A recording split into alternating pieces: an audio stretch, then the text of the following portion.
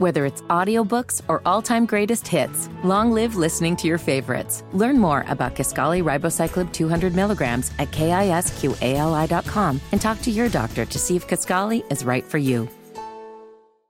So I've got to double check. Today's Thursday, right? It is indeed. Okay. So a Thursday edition Aquarium Company on, again, what is an absolutely beautiful day outside. Absolutely beautiful day. And it's going to be a beautiful day just of sports in general, right? You got the Colts getting set to go across the pond. You got Chris Hagan already there sending pictures from Frankfurt. You've got the Pacers last night getting a win and hoping to make it 2 in a row tonight. And, you know, still right on the cusp of college basketball season. So plenty to talk about over the course of today, and we will have guests that talk about the myriad of topics of which I just mentioned. But before that, let me say to both of you guys, I want to say good morning because my time is still a little bit off, and I still feel like I'm doing the morning show, but it's technically noon. So good afternoon to you. Eddie Garrison, I'll begin with you. Last night, your night consisted, obviously, of the Pacer game, correct? Correct. And for those that are unfamiliar, that capacity of your involvement with the Pacer game is? I produced the pregame show with Pat Boylan, the Kroger pregame show. And then on the Elevance Health Radio Network, I produced the game for Mark Boyle. And then the world's greatest postgame show with Eddie White. Now, I'm just curious, the producing of the show, the broadcast itself, what does that entail? Keeping Mark on track with breaks, cutting up highlights, finding any notes and sharing them with Mark as I scavenge through different stat websites and notice any trends during the game. Just try to help him out as much as I can. Okay. And then are you in charge of keeping track of Eddie on the postgame show? I try to. Is that like herding cats? Sometimes when you have two Eddies together, it gets hard to herd. That would be confusing probably, right? And then you have Mark Boyle who insists on calling you both Edward, and then everything gets awkward, right? Actually, he does not call me Edward. He calls me Eddie. Nice. I don't think. Been to Fast Eddie's, by the way? What'd you say? Have you ever been to Fast Eddie's? No. It's in Belleville, Illinois, I believe. Either that or Alton. It might be Alton, Illinois. Right across the river from St. Louis. It's like an old-fashioned burger place and bar. I'll have to go there sometime. You should go for a birthday party sometime. Go to Fast Eddie's. Spend your birthday at Fast Eddie's. Sounds good to me. I'm sorry to slightly disrespect our neighbors to the north, but I think that Chicago is the extent of cities I've spent a long time in Illinois. Our neighbors to the west, sorry. That probably is... You're probably not alone there, right? Yeah. Have you not spent time in Springfield? Not spent a weekend one day in Decatur? So. No. Never done Danville? How about Paris, Illinois? No. Oh, yeah. Oui. It's lovely, Paris, Illinois. Champaign? Speaking of Paris. No. Okay. Okay, that's Jimmy Cook, who is the president of Aquarium Company. Your night last night consisted of? A lot of NBA consumption. Obviously watched the Pacers last night. Wanted to check out the Victor Wembanyama MSG debut, which another lost bet. Was another lost bet. Thank you, Eddie. It was a rather disappointing evening in that regard. But yeah, I mean, Pacers looked really good, and this is what we talked about 2 days ago. You want to string together a couple wins so that as you're going to go against Milwaukee, who's coming off a win last night, also on the second half of a back-to-back, that you're kind of on even footing. And your first test, where you did not have Tyrese Halliburton, you got slaughtered by the Celtics. Now you're at home against the Bucks, and an opportunity to really measure yourself where you are in an early season test. So looking forward to tonight, but yeah, I had a lot of fun last night. How about you? No, wait a minute. Hold on just a second. Hold the phone. Sure. There's a Fast Eddie's in Greenwood and one in Carmel off 146th Street, somebody just told me. Really? Now, is that the same as I don't think that's the Fast Eddie's that's in like the world famous one in Alton, Illinois, right? Isn't Alton, Illinois where the world's tallest dude is from? You know what I'm talking about? Didn't you ever have a Guinness Book of World Records? It's got the picture of the tallest man in the world and then the two fat guys on mopeds, the world's fattest twins. I would assume that the last time I looked at the Guinness Book of World Records, the world's tallest or world's oldest have all passed, but maybe that's ignorance on my part. No, ever to live. So Robert Wadlow, there's like one black and white photo of him. Yeah, he was from he lived in like 1910 or something like that. It sucks for him. There was no NBA then because he was like, what was he, like 7 foot, I don't know, 8 foot something? He was ridiculously tall. Wembanyama before his time. That's right. Mobility, a bit of an issue. And then you had the two. Anybody my age group knows what I'm talking about when I say the Guinness Book of World. If you mention to any kid of the 70s and 80s the Guinness Book of World Record, the first thing they think of, the first thing they think of is either the dude in like Malaysia that had the fingernails that were like 18 feet long and all curly, or the two fat twins on little mini bikes that are riding around with their butt crack hanging out. I feel like I have probably seen both those, yes. I agree. They were horrifying images that you can't wash out of your corneas until like 1990. But I think he was from Alton, Illinois. Last night, so we had to get together for IndyCar Radio down on the south side. We did axe throwing. Have you guys done this? Not. No, I've not. My wife has. I have not. I believe Eddie rolled his eyes. Did you roll your eyes, Eddie? No. I was trying to think. No, I've not. Okay. Hold on. Why you have to jog your memory to remember whether or not you threw axes? What sort of things are you doing in your personal life? Well, at Dave & Buster's, they have this new game where you can throw I don't know how to describe it. It's not like an actual axe, but it's an axe game. Okay. I was trying to decipher if I have done that or both. Or if it would qualify in the conversation. I enjoyed the axe throwing, but the whole place smelled like bad cologne, which was weird. Jimmy, what about you? Have you been axe throwing? No, I've not. Not that you think it'd be easy, but you get frustrated because the axe doesn't always stick. Sure. But we did that last night as an IndyCar team building event for those of us at IndyCar Radio. How'd you do? I was okay, except for that in the beginning I was so proficient that I kept getting bullseyes, and then as you would pull the axe out, it would knock a little wood off, and then I had cleaned out the bullseye area where then nothing would stick there anymore. So my accuracy started to drop a little bit. Hot early, and then all I can tell you is track dude Michael Young, who does turn 2 for the 500, that guy's a cheater. When it comes, I don't mean like Joey Greco was there. I just mean sign stealing. Yes, exactly. He's the Jim Harbaugh of axe throwing. Don't trust him. This morning, I did have the pleasure, and I would like to thank Daymar of Indiana, which is a fabulous organization, which was started by a group of parents, the Farkas family, who had 2 children with disabilities, and they wanted to give their children the opportunity in an era where kids were basically institutionalized if they had Down syndrome or other such disabilities. They wanted their children to have the same opportunities as anybody else and to put the ability into disabilities. And Daymar is a wonderful organization that empowers people of all walks here in Indianapolis. And they had their annual breakfast heading into the holiday season this morning. Don Fisher was the key guest that I had the pleasure of interviewing Don about a number of things while we were up there, and we gave out their annual service awards, including giving in an award to somebody who has been helped by Daymar, a family that's been helped by Daymar. But it was a true privilege to be able to do that this morning, so I'd like to thank them for having me out to Newfields to conduct their breakfast this morning. It was fabulous, and the whole time I kept thinking it was 1 o'clock in the afternoon because my body is still jet-lagged. Last night, Pacers getting a win. They again are back on the hardwood tonight. As a matter of fact, tonight's a big one. The Milwaukee Bucks in town. But I think what we're seeing here with them that is interesting is it does feel like the Pacers, Jimmy, like just for example, I go back to Tyrese Halliburton is clearly the straw mixing the drink for the Pacers. But I think that they are at their best, not necessarily when Halliburton early in games takes over, but rather when they kind of facilitate for balanced scoring and distribution of contribution around the roster. And last night, it was kind of Benedict Matherin's turn to be the one spearheading that. Yeah, you got 22 points from Benedict Mathurin on 4 of 7 from beyond the arc. They looked for him throughout that contest. Aaron Nesmith off the bench impressed a lot of people, as he's been known to do. 24 points for him as well. The biggest thing for me, Jake, though, and shout out to producer of Pacers action on the Pacers radio network, our own Eddie Garrison. He had a nice write-up as well that encapsulates this on 1075thefan.com. But their defense, especially in the fourth quarter, I don't care if the Jazz are 2-7, they had made a deep third quarter run, as you often see from trailing teams in the NBA. And the Pacers were not on the wrong end of a fourth quarter run to close things out. They finally got separation, as Eddie pointed out, something they did not do against the Bulls a week or so ago. That's a growth standpoint for me against a team that I believe the Pacers are better than in Chicago, better than in Utah, even if they didn't get the result that night.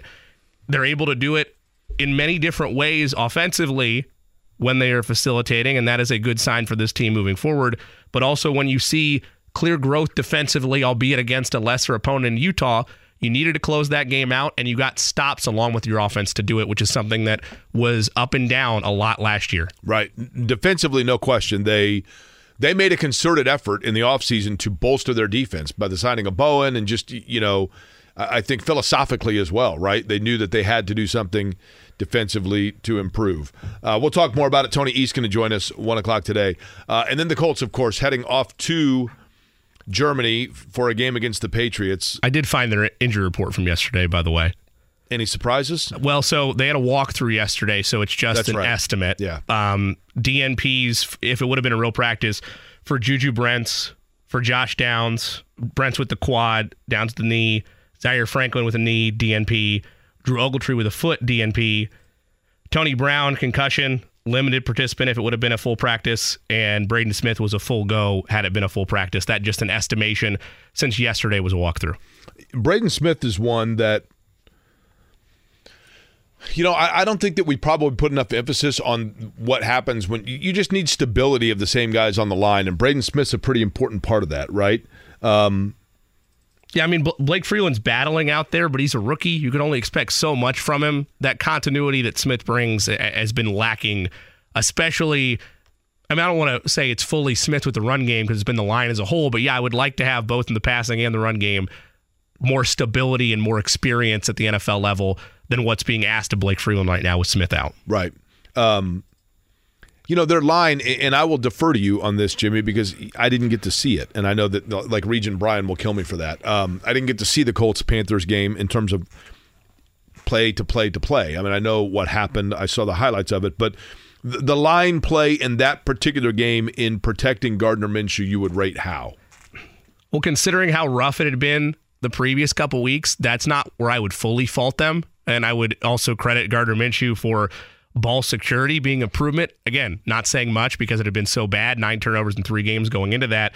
The bigger area where I would fault the offensive line is it looked like you finally got a separation workload day for Jonathan Taylor, at least in terms of the steady increase. He was above 75% of the snap count, and he's only averaging 2.5 yards per carry, which for those that follow this team closely and know what Jonathan Taylor's capable of is putrid by his standards. Is it fair?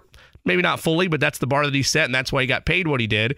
And I don't think it's all on him. I think a lot of it is losing a battle in the trenches at times, and that starts up front, to a Panthers defense that had been one of the worst in the league at maintaining defense against the run. So I don't know. It's a mixed bag at this point, but based on where the passing game was a couple of weeks ago to where it is now, I don't know that I would fully place blame on the O-line as much as I would in their ability or lack thereof to create holes for Jonathan Taylor, which is something that you're going to need to be able to do in Frankfurt this week. And then you have the other side of that, which is this. It feels like a big game because it's the Patriots. But how bad are the Patriots, right? Very bad. I mean, it truly is. It did feel like in the early, and this is where with Anthony Richardson, there has to be cautious optimism with Anthony Richardson because, look, in no way, shape, or form am I comparing the athletic traits and the ceilings of Anthony Richardson to Mac Jones. But I think that the NFL is a copycat league in the way that players play and styles that are used. You look at like Andy Reid's offense in Kansas City and their ability to move the football and strike and catch lightning in a bottle and use guys in the slot that are not household names until they're working in that offense, and then all of a sudden they're just getting them in space and they're killing you with speed. And now you see other teams trying to do, Miami's doing that, and they go out and they get some of those guys for that matter. And teams have figured out it's a copycat league, how to do what is the next big saucy thing. It's also a copycat league in terms of just the way sometimes you can estimate or caution about a player's trajectory based on things that happened in years past. And by that I mean this. Anthony Richardson absolutely looks the part. He has looked so far, Jimmy, like a guy that is indeed worthy of being the franchise quarterback. He looks like a guy that for sure you watched it and you went, yep, I can see why he went 4th overall. That's why they picked him. Now, the Colts have said or insinuated that had they had the number 1 overall pick, they would have taken Anthony Richardson. I think we now know that probably C.J. Stroud maybe would have been the safer play there.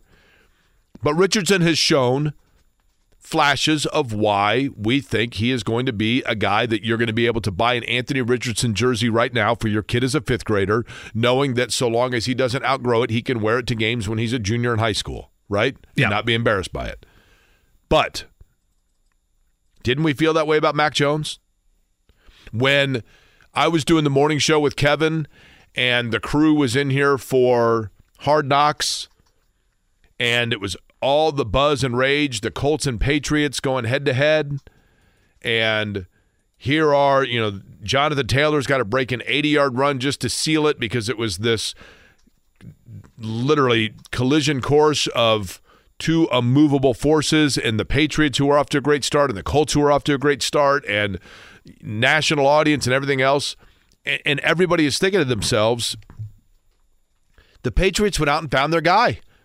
Now we know it was Belichick, not Brady, because they've got this young quarterback, and look at the way he's clicking and moving along and humming along. And Mac Jones looked like a guy that was just going to pick up. I'm not going to say he was going to be Tom Brady, but did he not, Jimmy, look in the beginning like a guy that it was for sure the mantle and the legacy had been passed, and he was going to be the franchise quarterback of the New England Patriots. He had a very strong, at times, rookie campaign where that felt evident. But I will say, and this isn't hindsight talking, like Eddie and I, even though we were in different roles at the time, would discuss this frequently when we're having like water cooler conversations about where the NFL we have a is. Water cooler?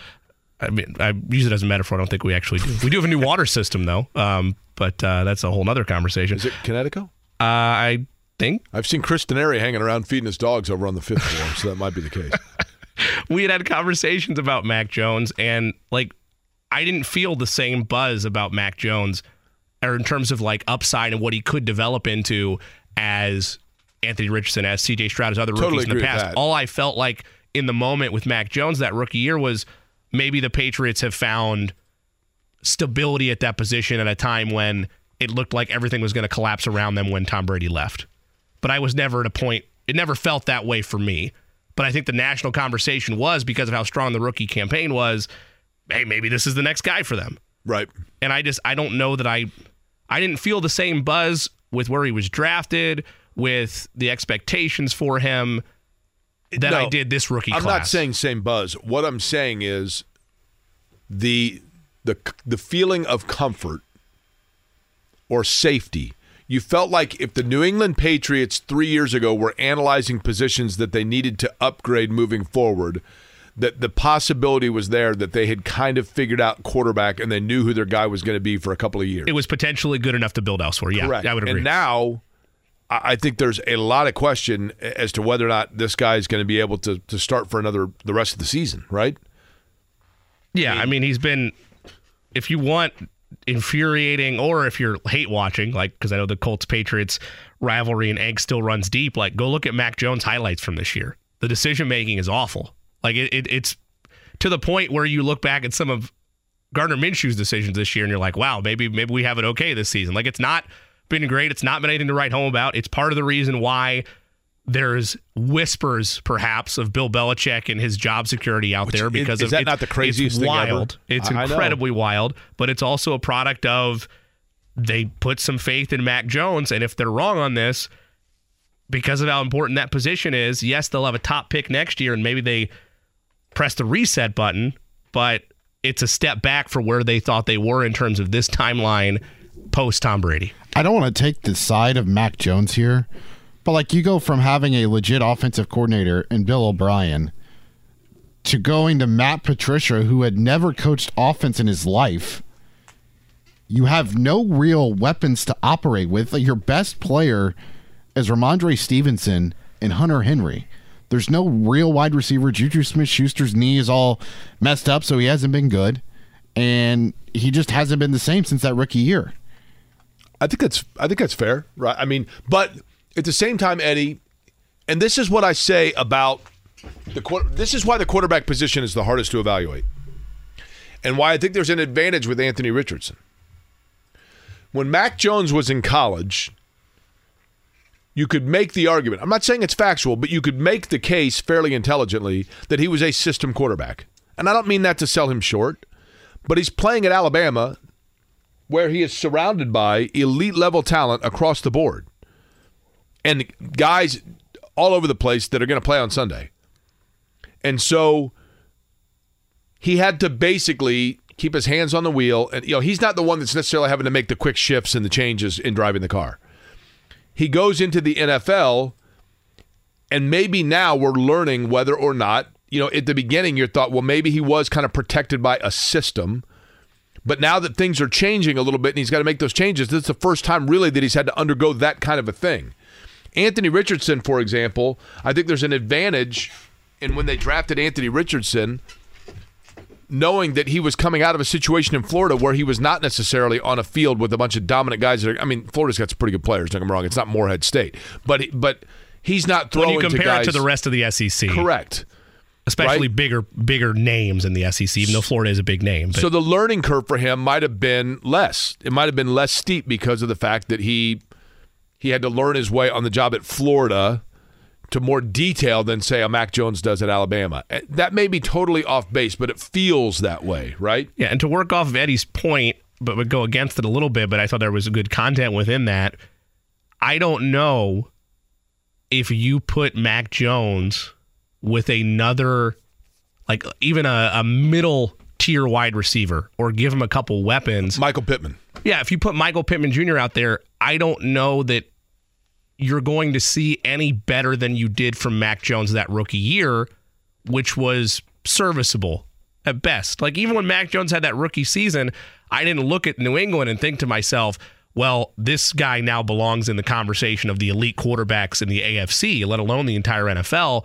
So I agree with Eddie. I think that Mac Jones has had some bad luck in terms of both coordinators and weapons around him, and a lot of that's on Bill Belichick, the GM, not helping out Bill Belichick, the coach. Right. But I don't know that if you put Mac Jones somewhere else, like if he was to sign with the Chargers, I don't know that it's any better.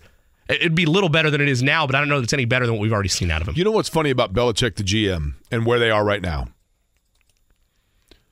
Haven't there been years in the past where on draft day the Patriots traded out of the first and second round and loaded up on all these 5th, 6th, and 7th round picks, and people were like, see, Belichick's a genius.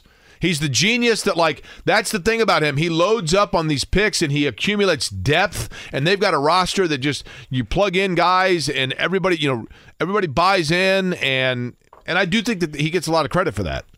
But frankly now it kind of looks like a team that's loaded up with 5th and 6th round picks, right? I think that you're approaching a stage, and again, I don't know from a pride standpoint, from the legacy he's built standpoint, if he was willing to do it, but you've approached a stage where I think Bill Belichick is still one of the brightest minds in the NFL when it comes to coaching. I think that he's still one of the brightest minds in the game in terms of getting the most out of the talent that he has in front of him. But I think that we're at a stage where that's all I would want him to do if I'm New England brass. I want a new But he is New England brass, right? Correct. And that's the problem. Right. That's the conversation you have to have, because I don't know that I wouldn't want to get rid of Bill Belichick, the coach, because I think if he still wants to coach, I know this, let's say he gets let go entirely, which I think is still pretty crazy to think about that. He gets scooped up in an instant. If I'm New England, I would like to try to readjust where we have somebody else that's making the talent evaluation final say, and he is just your X's and O's. I still want that, but at what point post Tom Brady did they not look in the mirror and say, we're not there from a talent development standpoint than we were in the previous era? Maybe it's time for something new. Right. But he might not want to do that. And I wouldn't blame him. Once you have all the power, why would you give it up? Not only that, but, does Belichick really at this point want to surrender for somebody else to kind of rebuild from the bottom? 20 years younger than he is, exactly. That he doesn't know. Exactly. And not only that, but how much longer is he going to be around in general, right? Right. From a coaching perspective, yes. Right. Yeah. So, you're like, hey, listen, he has an idea or a vision of where he wants things headed. And so he is going to work under that timeline as opposed to allowing all of a sudden somebody else to come in and reset the timeline altogether. But speaking of the New England Patriots and the Colts, I have a question. I have a kind of a weird thought and a theory about you Colts fans and the New England Patriots and I want to put it to test. I want to present the theory about your thoughts on the New England Patriots, and then have you guys grade me whether I'm out of my mind or not, at least in this particular equation. But I had this epiphany last night on my sleep deprivation about the state of this game on Sunday, and psychologically speaking, how the thought process of Colts fans might have been impacted without them even knowing it.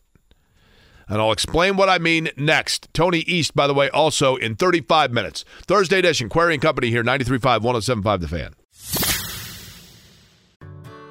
Whether it's audiobooks or all-time greatest hits, long live listening to your favorites. Learn more about Kisqali Ribociclib 200 milligrams at KISQALI.com and talk to your doctor to see if Kisqali is right for you. So the Colts on their way to Germany, taking on the New England Patriots. Now, I always thought, do you know how to say hello in German, Jimmy? I always thought it was Guten Tag. Is it not? I think that means like good day. So here's what hello is. And Eddie, you got my computer phone up there? Yeah, that is a greeting. Guten Tag is a greeting. According to Google Translation, hello, which never lies, I typed in hello, and this is what it says. Hallo. Hello. Yeah. Are you kidding me? Wie geht's? How are you? I had no idea that Germans speak. Everything's English in Germany. I have level 1 high school German, and it's not doesn't go very far. So does that mean that a popular Coldplay song over there is yellow? Is that how that works? We can get a poll out there. I thought for sure. But before we get to my theory about the Colts and Patriots, let's go to the phone lines where Derek is on his way to Germany. Derek, hello. Hello to you, Jake and Jimmy and Eddie. How you guys doing today? So are you in Germany now? No, I am on the highway headed to the airport. My flight leaves at 2. I'm running late. So. Wait, hold on. Your flight leaves at 2 p.m.? Yes. Do you have TSA pre-approved? Yes, I do. I'm checked in. I got TSA and everything, so I will breeze through there. Yeah, you're pretty. How far are you from the airport? About 45 minutes. Ooh. Hang on. But I'm almost there, so no worries. I just wanted to call in. Hold on. I got to figure this out here, Derek. It's 12:33, and your ETA to the Indianapolis International Airport. Now, are you being dropped off, or are you parking? Oh, I'm parking. My ETA is 12:56. Okay, so you're going to park at 12:56. Where are you parking? I will, since I'm running so late, I will park in the covered parking. Okay, nice. I did that. Not bad. And then you are going to be in Germany for how long? I will be there until Monday. So leaving out Monday morning. You checking a bag? The same thing Colts are doing. Yeah, are you checking a bag? Good question. Checking 2 bags. Yeesh. Okay. Okay. What is I have this planned out. I have all kind of status with American Airlines, so I'll breeze through. Well, I think it'll be fine. I think it's 30. Is it 30 minutes for domestic? it's only 45 to Frankfurt, Indiana, which might be where you're watching the game. Okay. So, Derek, how many people are going to Germany with you? My friend who I went to college with, one of my best friends from Ole Miss, he's going. He came here for the Saints game. He's a Saints fan. So let me ask you this, if you don't mind me asking. All told, what are we looking at, like, for tickets? How much it cost you? I got lucky on a pre-sale for season ticket holders because the Colts were going to get maybe 800, and that was going to the friends, family, of the staff, players, whoever wanted those.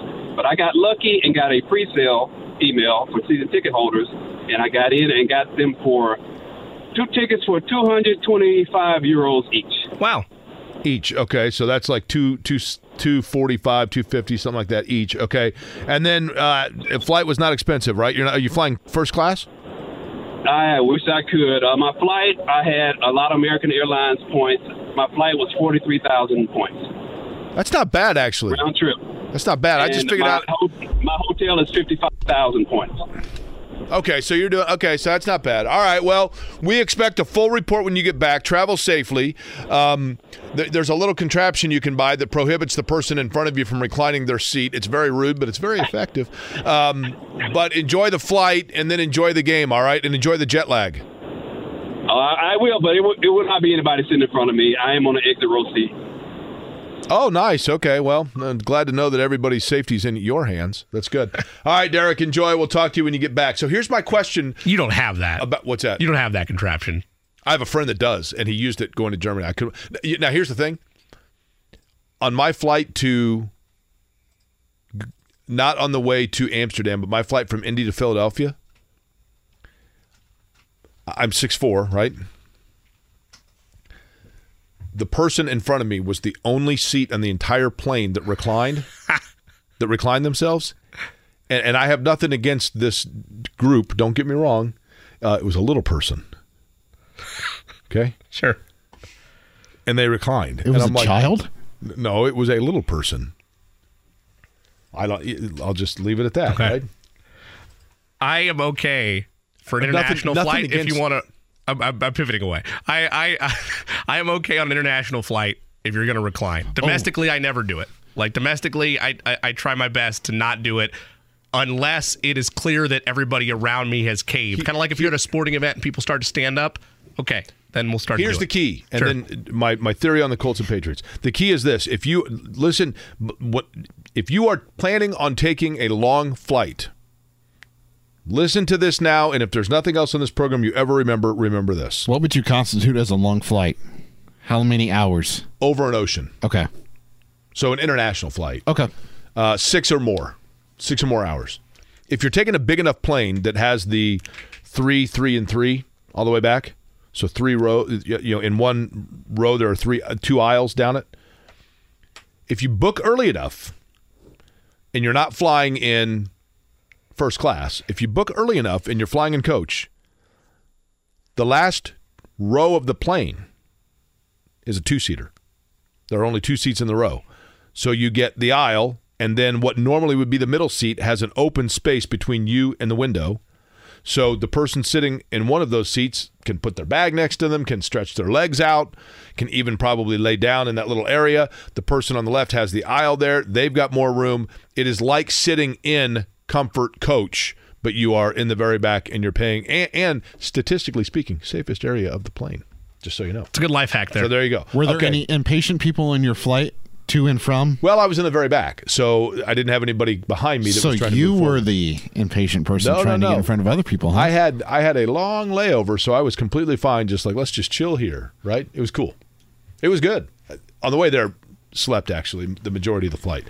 So the New England Patriots forever have been the arch nemesis rival of the Indianapolis Colts. If you were to ask Colts fans who is your biggest rival, in the era of the Indianapolis Colts, it is unquestionably the New England Patriots. As a matter of fact, I would go so far as to say that from a professional standpoint, there is no franchise in this town more hated than the New England Patriots. Sure, there are a lot of people that don't like the St. Louis Cardinals, but there's also a lot of Cardinal fans here.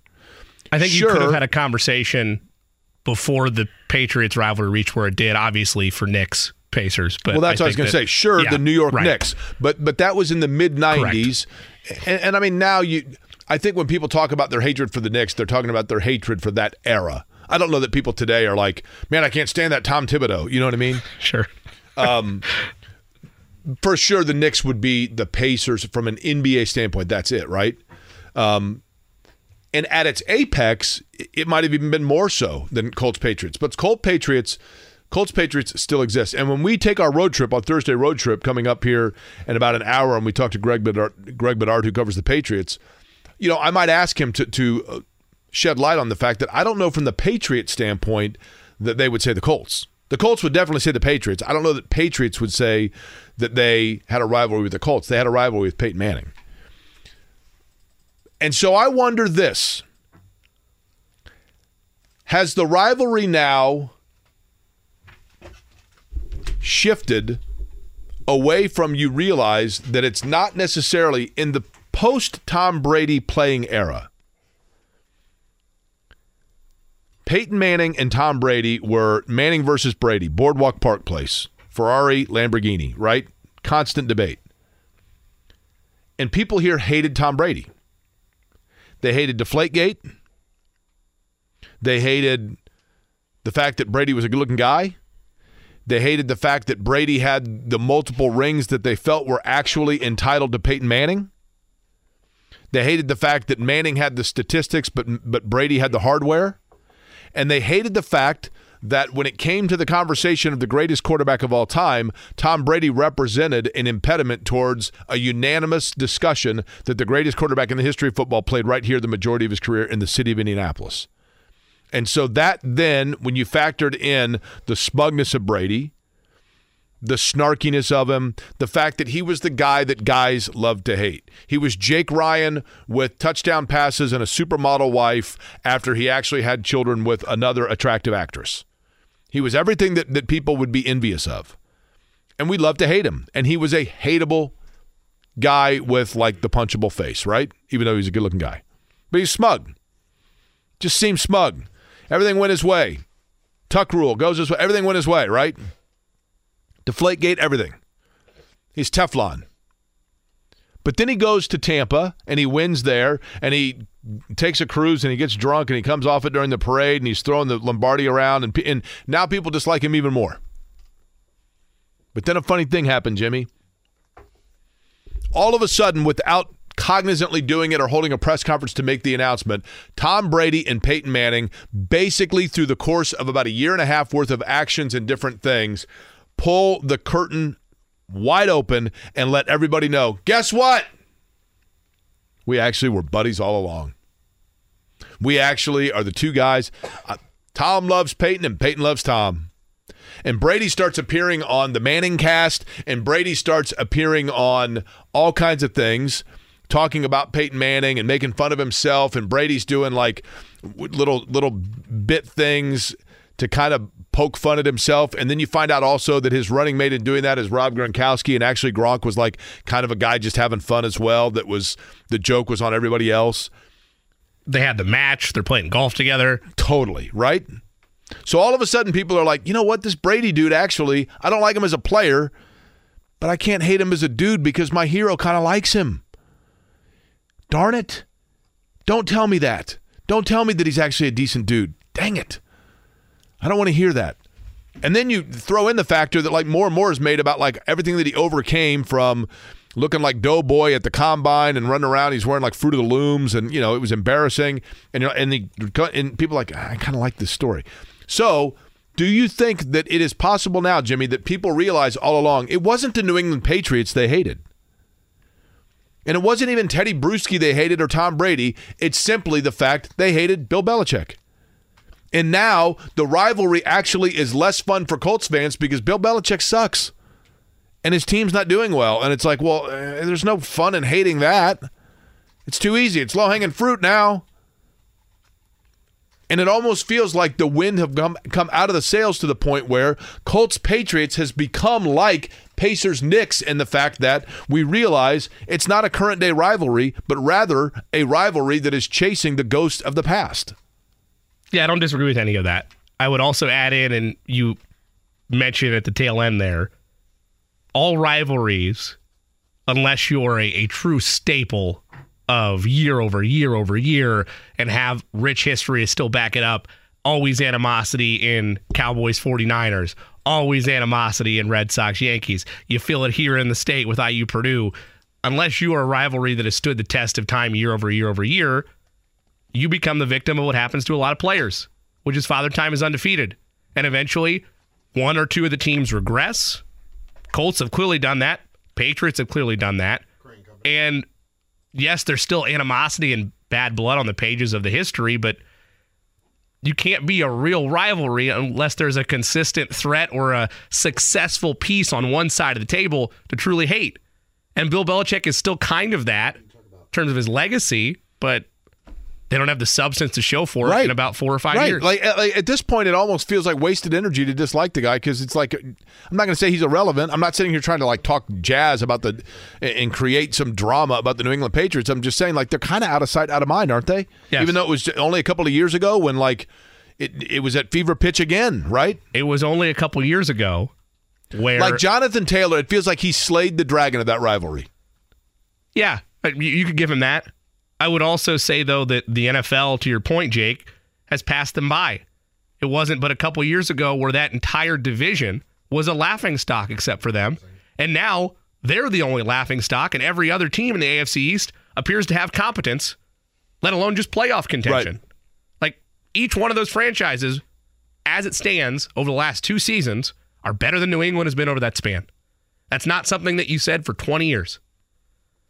And now they're in this waiting period of what is the next iteration going to be? I have put up a poll on our Twitter, @query_company. Nice. Is the Colts and Patriots rivalry still alive? Or is it more so hatred towards Tom Brady and Bill Belichick? Go vote. Yes or no? It expires tomorrow. They have gone the way of all the other rivalries that have been with the major sports teams in this town. Pacers-Knicks, Pacers-Heat. Like, it's the same thing. Like, we're, 9 years removed from one of those matchups? 8 years removed from the last time they really went head-to-head in the playoffs? That's not a thing anymore.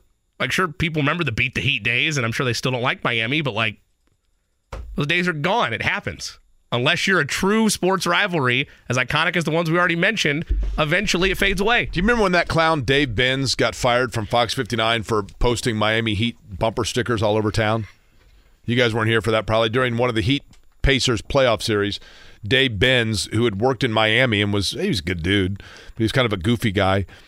He was working from the inside for the Miami Heat video board people in American Airlines Arena, and so he helped put together a video where he placed Heat bumper stickers in Peyton Manning's locker and got video of it, on the Yard of Bricks got video of it, or around town, and then they played it during the Heat game, and they found out it was Dave Benz, and Fox 59 was like, we appreciate the effort. We appreciate your services, and then they sent the email out. Effective today, Dave no longer works here. We thank him for his contributions. At least that's my understanding. And then he went on to a very successful career as an NBA play-by-play guy, so good for him. We'll continue the conversation about this, couple phone calls as well, and then Tony East coming up in 13 minutes. It's Query & Company. Whether it's audiobooks or all-time greatest hits, long live listening to your favorites. Learn more about Kisqali Ribociclib 200 milligrams at KISQALI.com and talk to your doctor to see if Kisqali is right for you. So Creed's going to be at Ruoff on August 10th, and we have tickets to give away, right, Eddie? Yes, we've got 2 other pairs after this one. So Colts are going for win number 5, so I will take color number 5. I've always wondered this. Is it 2 other pairs or pair? 2 other pairs. Is pair plural pair? I mean, I guess it is, a right? pair, so... I usually go plural, yeah. So you have a pair, which would be 2, but if you have 4, that's 2 different pairs. 2 pairs. Right, okay. Yeah. Okay. Do you not the food, but... Do you like pears? Can't say that I've ever really tried a pear, so can't say I do or do not. Excuse me? I haven't tried a pear. They're fine. I prefer apples, but pears are fine. You've never eaten a pear? Nope. What are you, Al Michaels? How have you never eaten a pear? By the way, he's coming back next year. If you saw that. Is he really? Said so. Yeah. Said I did an interview yesterday. His contract ends after 24, so... Righteous bucks. You've never had a pear? No. You've had apples, right? Yes. Grapefruit? Yes. What about... What's the one, ugly fruit? Have you had that? Ugly fruit? Yeah, UGLI. No. I've never even heard of that. Star fruit? You had that? Passion fruit? Is that what you're thinking of? Kind of like that. Star fruit? No. Coconut? Yes, hate coconut. Hate coconut. Yeah. How long have you been a communist? Okay. Who's never That's eaten enough a of that. pear? Didn't they serve pears in school? Didn't you have to eat pears in school? I feel like that was in the rotation at some point with your oranges and your peaches, that pears were there at some point in time, yeah? Yeah. I always went for oranges, peaches, grapes, cantaloupe, watermelon. Eddie refused to have pear because he thought that he was going to have 2 of them. I don't know. He was confused. They only gave him 1. I didn't want to go to lunch at school and try something new and not like it. Next thing you know, I'm out of side. So I'd rather have the side that I know I'm going to like and eat it. Do you know where young cantaloupes go for the summer? Oh, gosh. Where is this going? They go to John Cougar's Melon Camp. Okay. I can't believe you've never had a pear. No? We got the tickets to give away, but let's check in with Matthew real quick because Matthew can give us a good perspective. Matthew, you are in New England, correct? Yes. Okay, so you're in Maine, correct? Yep. And our thoughts with everybody still in Maine. I'm curious, though, you became a Colts fan. For those that are unfamiliar, this is Matthew in Maine who became a Colts fan because you were a fan of Adam Vinatieri and then followed his career to Indianapolis. Amongst the people that you interact with, whether it be at the pub where you work or just talking sports in general, What is the Patriot perspective about the Colts? Is it a rivalry to people there, or is it like, no, it used to be, but not anymore? The rivalry ended a decade ago when Peyton stopped playing it. So the perspective from here is they don't know who you are or who the Colts are. Wow, okay. Now, what about for you? For you, it's got to be still real, right? Because you're immersed right in the thick of it, right? Yeah, I'm glad the rivalry ended just because the Patriots were my first love, and then I grew up to marry the Colts. I don't have the same hatred for New England as born and bred Colts fans do. Just a disdain from them, but obviously not treated very well up here during the active Manning Brady years because when I switched in 2006, the Colts immediately won a Super Bowl. Oh, so you're the reason. Hell yeah. When you come back, Matthew, you come back for the mini marathon, we're giving you the key to the city. We're going to meet you on Monument Circle and present you with the official key to Indianapolis, and obviously Colts fans will pay for you to come back now. I didn't know that. Matthew, the reason for the Super Bowl, right? I said Booger McFarland all those years. It's Matthew. It's Matthew. Matthew's the main reason, right? Entertain and educate. You never know what we're going to uncover Exactly here. what we try to do. It's educate and entertain. Get it the other way around. Come on, John. Well, we're going to educate about the Pacers and hope they entertain tonight because Tony East is next. Whether it's audiobooks or all-time greatest hits, long live listening to your favorites. Learn more about Kisqali Ribociclib 200 milligrams at KISQALI.com and talk to your doctor to see if Kisqali is right for you. I told this story on a different day part in this radio station when I was doing the morning show, but every time I hear ELO now, which is who this is, the Electric Light Orchestra, was this Tony East's request? No, he didn't give me anything. You just went with this is a great song. Yeah, he can't bring me down, so... I was interviewing Tom Allen, head football coach at Indiana, who, of course, his mantra is LEO. And I'm like, and Tom Allen would be like, I don't know how old Tom Allen is, but ELO was a band primarily of the mid to late 70s into the early 80s. It's probably around the time when Tom Allen was in college. And I'm like, so, Coach, I know you're a fan of LEO, but are you also a fan of ELO? And he's like, what's that? And I'm like, ELO, the band, Electric Light Orchestra? And he's like, yeah, I'm not familiar with them. He's 53. Okay, 53. So he born in 70. So he graduated from. He's 53. You said. Yeah. Yeah. So he graduated from high school in 88. So he would have been in same age as he's 3 years older than I am, right? And I'm like, okay. I think you've explained that story before when you guys were at. He has, and I feel like you're very devastated in that moment. Festival. That's right. The Hoosier Hardwood. Yeah. Yep. Yeah. Anytime that song comes on, I think of it. It's tough, man. I've worked. The only guy that's worked more places than me is the guy joining us on the program. Tony East has a business card that reads like a CVS receipt.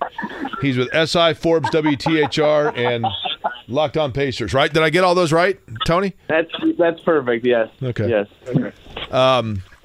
First off, man, thanks for joining us. Big test tonight. The Pacers are on a back-to-back, but if I'm not mistaken, is Milwaukee on a back-to-back also? Yeah, they played Detroit, and they won by 2. It was tight all night, so they didn't get to rest their guys as much. Yeah, so that's a true back-to-back because you're going on the road, which is more difficult. But let's start with last night. Maybe it's hard to tell when you're assessing against the Jazz, but was there anything that jumped out at you last night that you saw as a new sign of good news for Indiana that we had not yet seen before? Yes, Ben Mathurin, his whole game. And he's had good passing games this season. He's a good rebounding guard in general. But to put it all together with a good scoring night, right? He had 22. That was his season high. And defend the level he did on the ball specifically. It was his best game of the season. Carlisle on the podium said it was the best he's played in 2 years. Like that's his whole career. And it's just it was kind of the merging of what Ben Mathurin can be and what the Pacers hope he can do for them for the first time, right? Where you see him moving the ball well and playing within their offensive style with the team, making plays for others, breaking down a defense, grabbing the ball off the rim and making plays while still being Ben Mathurin and scoring. And some of that was just that he made his threes. He was 4 of 7 from deep, but he still was shoving it down their throats. And so the fact that he had that kind of night, especially when, his thing last year was getting to the line, he didn't even attempt a free throw. So to have that kind of game and to be that useful for the offense was really important because we hadn't seen that yet this season where he plays his kind of game and also does the new stuff the Pacers are having him work on. Rick Carlisle's been talking about him a lot this week, right, and what he can do when he plays like that, and he showed it in that game. It was his best game of the year. Tony East with us, covers the Pacers for Sports Illustrated and hosts the Locked On Pacers podcast. Tony, you and I have talked about this in the past. That version of Benedict Mathurin, if you can make that a nightly appearance, that is the type of step forward that you want to see from him in a sophomore campaign. It would be unfair, I think, to expect him to deliver yet again in that same way against Milwaukee tonight. So let's phrase it this way.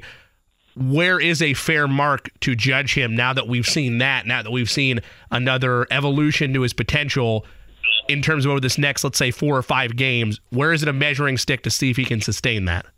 Yeah, the measuring stick statistically to me is passing, right? Just that he keeps that up. I think that the play that I'll point to probably for the rest of the season, to be honest.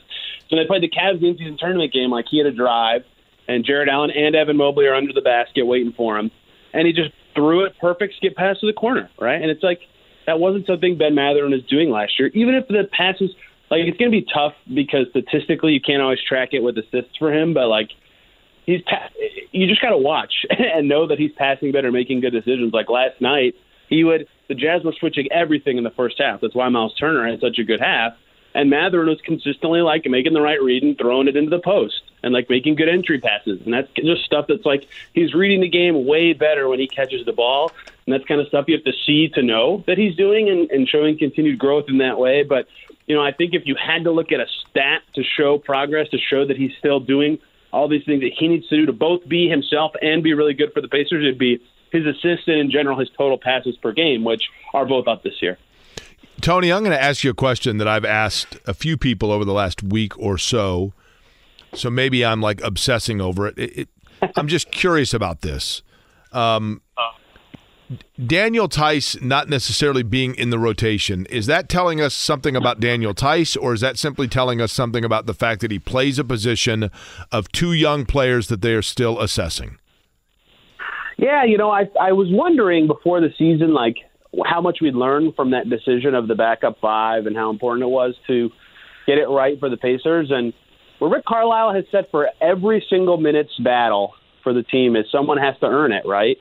And Tice had this awesome summer with Germany where if you count that in the earning it category, maybe he played well enough in the summer to earn a look.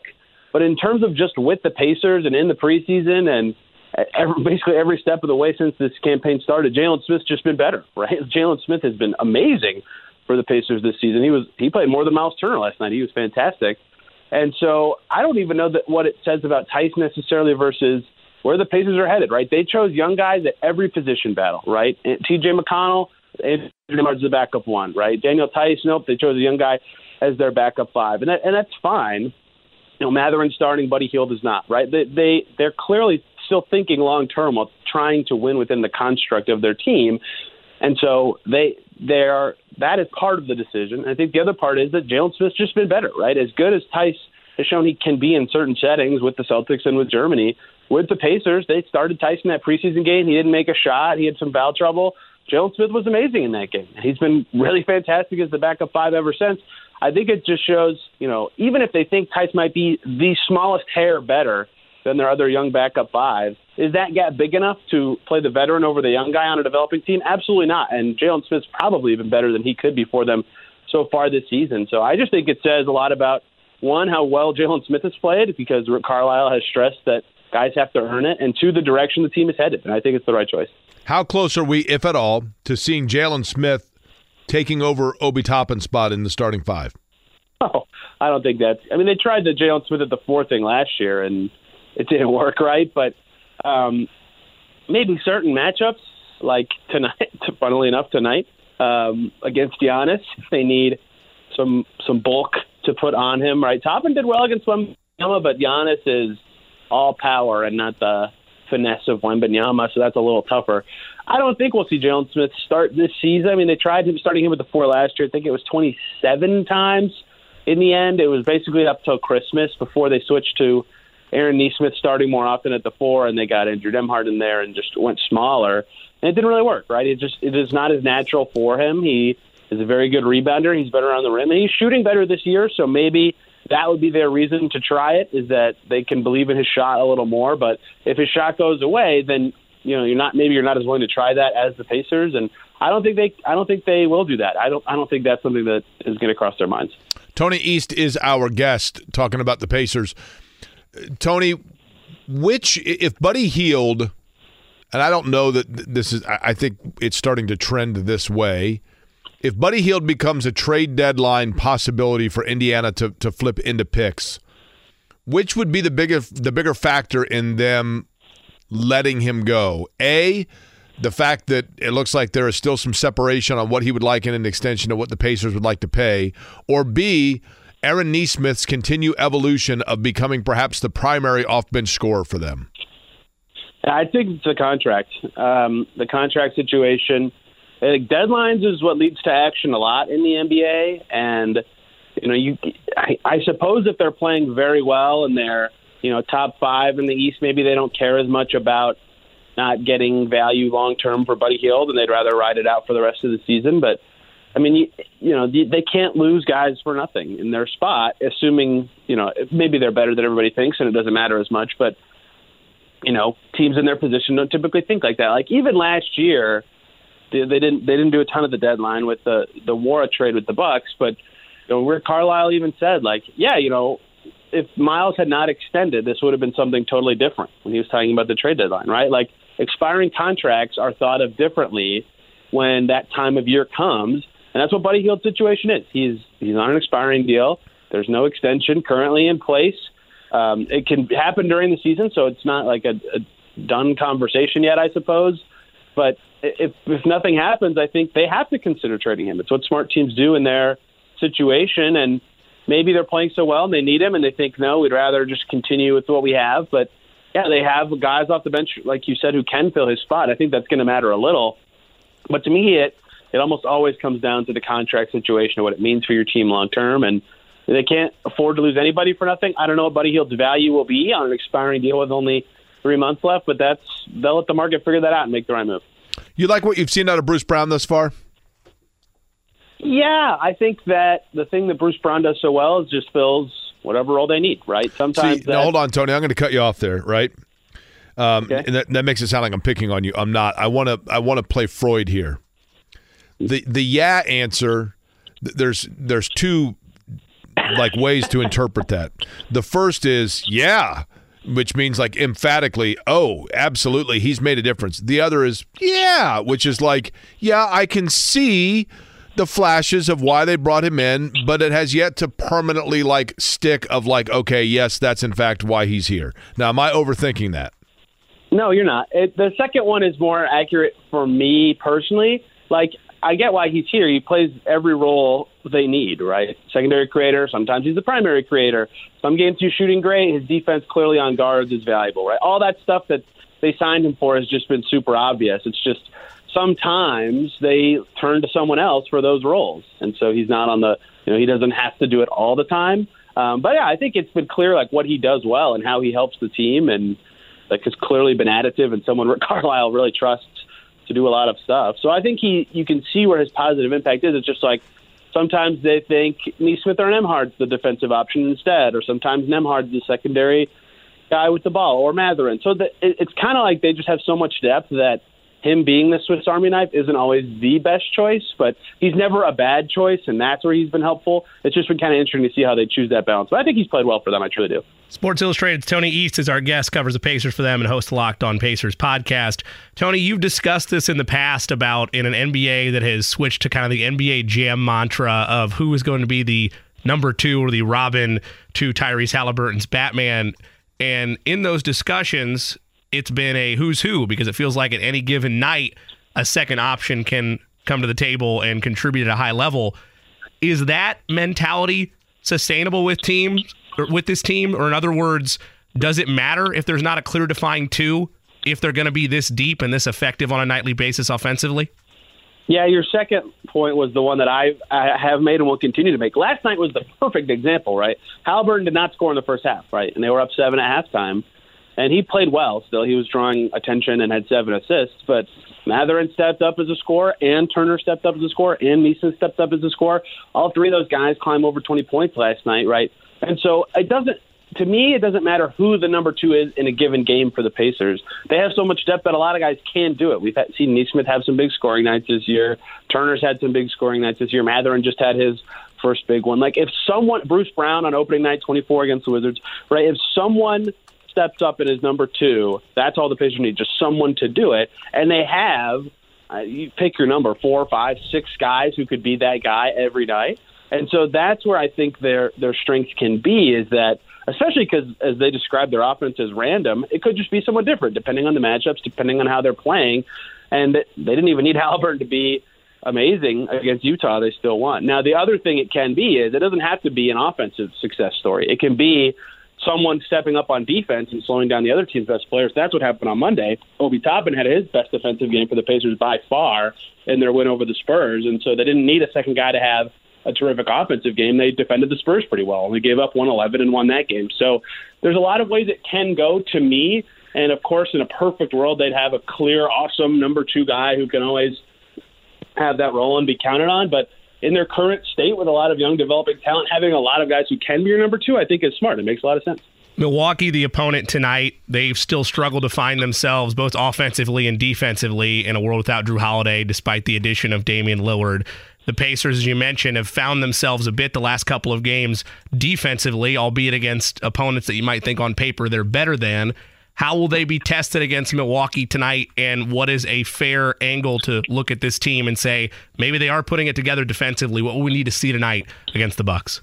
Yeah, flimsy Bucks, right? 6-2, but they don't look like it if you watch them. It's very strange. Of course, Giannis is the Pacers' kryptonite, has been for years and years. They've beaten him once since 2018 in a game, which is just ridiculous. So that's, of course, a good test to see is – do they have any answers for him now? The Pacers have a little more size in the front court, but do they have to switch up lineups? Can Nesmith actually do it at his height? Right, that'll be a good litmus test. But in general, the way the Bucks play this year, kind of something that I think is interesting for the Pacers to go against and kind of be tested by. Right, they get to the line a ton, more than any team in the league, but they don't rebound well. They never pass. Right, they're 29th in assists per game. They're just numbers from last year, very different with the new head coach and a new lead star. So for the Pacers, it's like they're trying to be better one-on-one defense and defending pick and rolls with 2 guys. Doing that against a team that likes to run 2-man actions and isolations with their stars, they're going to have to be on their A game in ways that they've been working on all season, and sometimes that stuff hasn't been there for them. So I think we're going to learn a lot about the Pacers' defensive growth in this game. Right, the Bucks have always been tough for them. Jay Crowder, Chris Middleton, those guys can shoot if Chris Middleton plays. Like, they're a really tough matchup for the Pacers, but it'll also be a good test of their defensive scheme, what they're able to do, because the Bucks have a ton of good ISO scores, and the Pacers have been trying to get better defending one-on-one. So, Tony East, here's the most important question of the day. The Wicked Witch of the East is the one that the house falls on and she dies, and then her sister, the Wicked Witch of the West, is evil throughout the Wizard of Oz, or the Wicked Witch of the West is the one that dies when the house falls on her, and the Wicked Witch of the East is the one that tortures Dorothy. You had it right the first time. The Wicked Witch of the East has the house fall on her. And the Wicked Witch of the West has revenge on her mind, right? Yes. And then that Glenda is the Good Witch of the North, right? Yes. And then do we know who the Good Witch of the South is? I don't know if we have that's a good question. Does it seem like an oxymoron to be a good witch? Yes, it does. Doesn't it? Yes, it does. That seems like, in all honesty, there should be a sandwich shop somewhere that's just called Glenda's because it's the good witch, right? This is the kind of stuff I think about at night. This is a $1 million idea, is it not? It doesn't seem like you're jiving with my idea. What's that? Were you ever in marketing before? That was pretty good. See, somebody's going to steal this is the problem. Somebody's going to steal my idea. I'm going to be driving down Meridian Street next week, and there's going to be a Glenda's it's probably going to be a steak and lemonade joint, and it's going to be called Glenda's. I'm like, why is that? I'm like, because we're the good witch. Can they sell like an unwitch, like at Jimmy John's, and because it's green with the lettuce, they can call it the Alphaba, and then yes, we got it all. See, again, here's the thing: if it's a good witch, it's an unwitch in general, right? Because it's not actually a witch, correct? The whole thing is an unwitch. That's the whole point. I did not expect to go down this path. I saw Wicked. The music you expected to go down a Yellow Brick Road, which again is all I'm all over it. I got the names ready. I got the plot line in my head. I got this. I'm just telling you. Tonight, Milwaukee in town. I don't know, Tony. I mean, are we going to see, quote unquote, load management from the Bucks tonight, or is this going to be a pretty good test for the Pacers?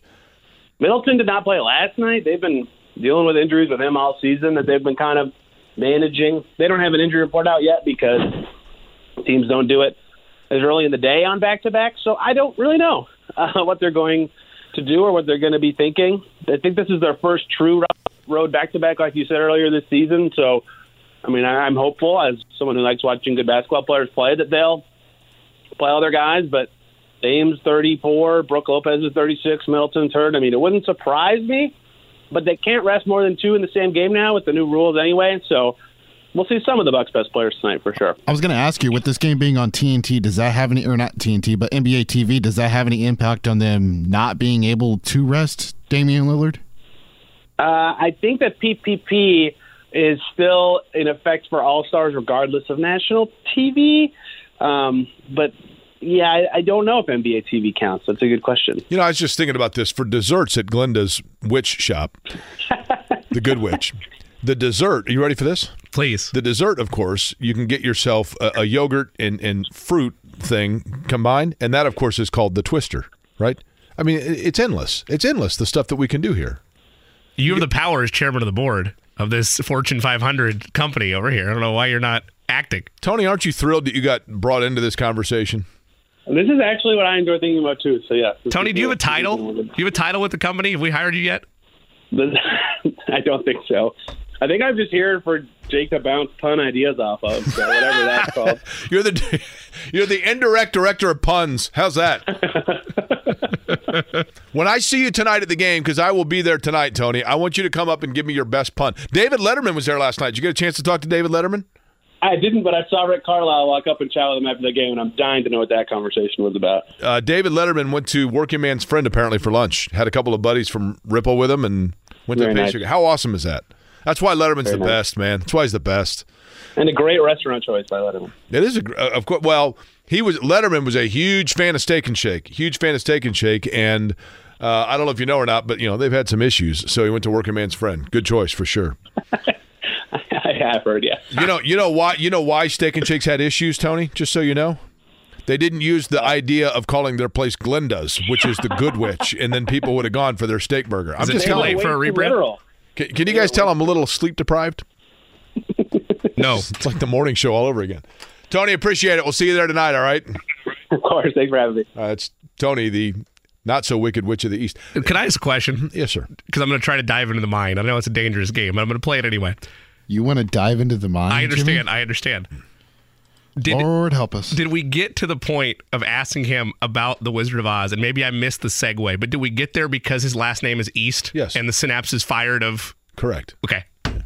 I always forget which one's the house falls on the one. But it was triggered by the last name, Tony East. Yeah. Right? Okay. Yeah, like if we were interviewing former Pacer Mark West, I'd be like, I have a question for you. Like, what happens if Mark West and Tony East get in the same room? Do you have to make sure there's no storms coming? Yes. Somebody get hurt? Get a meteorologist quick. Just telling you, it is the way my brain works. Out of West, you chose Mark over David? Or David West. Okay. Yeah. You know what? It's a really unpopular opinion, so I'm going to say it quickly before we jump out and then come back to and I'm thrilled about it, now sponsored road trip segment, by the way. Thank you to the great folks at AAA. You ready for this? I'm going to say it quickly, and then, Eddie, I need you to quickly fire a break. You ready? Here we go. I always thought David West was overrated. Life is so much more than a diagnosis. It's about sharing time with those you love, hanging with friends who lift you up, and experiencing all those moments that bring you joy. All hits, no skips. Learn more about Kisqali Ribociclib 200 milligrams at KISQALI.com and talk to your doctor to see if Kisqali is right for you. So long live singing to the oldies, jamming out to something new, and everything in between. It's about a 15-hour drive to Boston? Something like that? Great city, Boston, Massachusetts. And now with the security of AAA, we have peace of mind now on these road trips. No question. I mean, we've had a couple of times where we hit a pothole.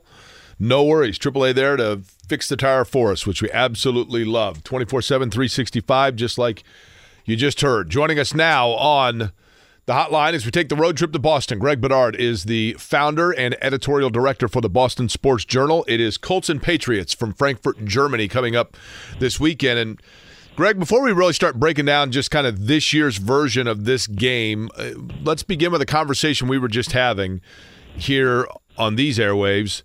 From the Patriots' standpoint, was the Patriots-Colts rivalry basically extinguished when Peyton Manning moved on?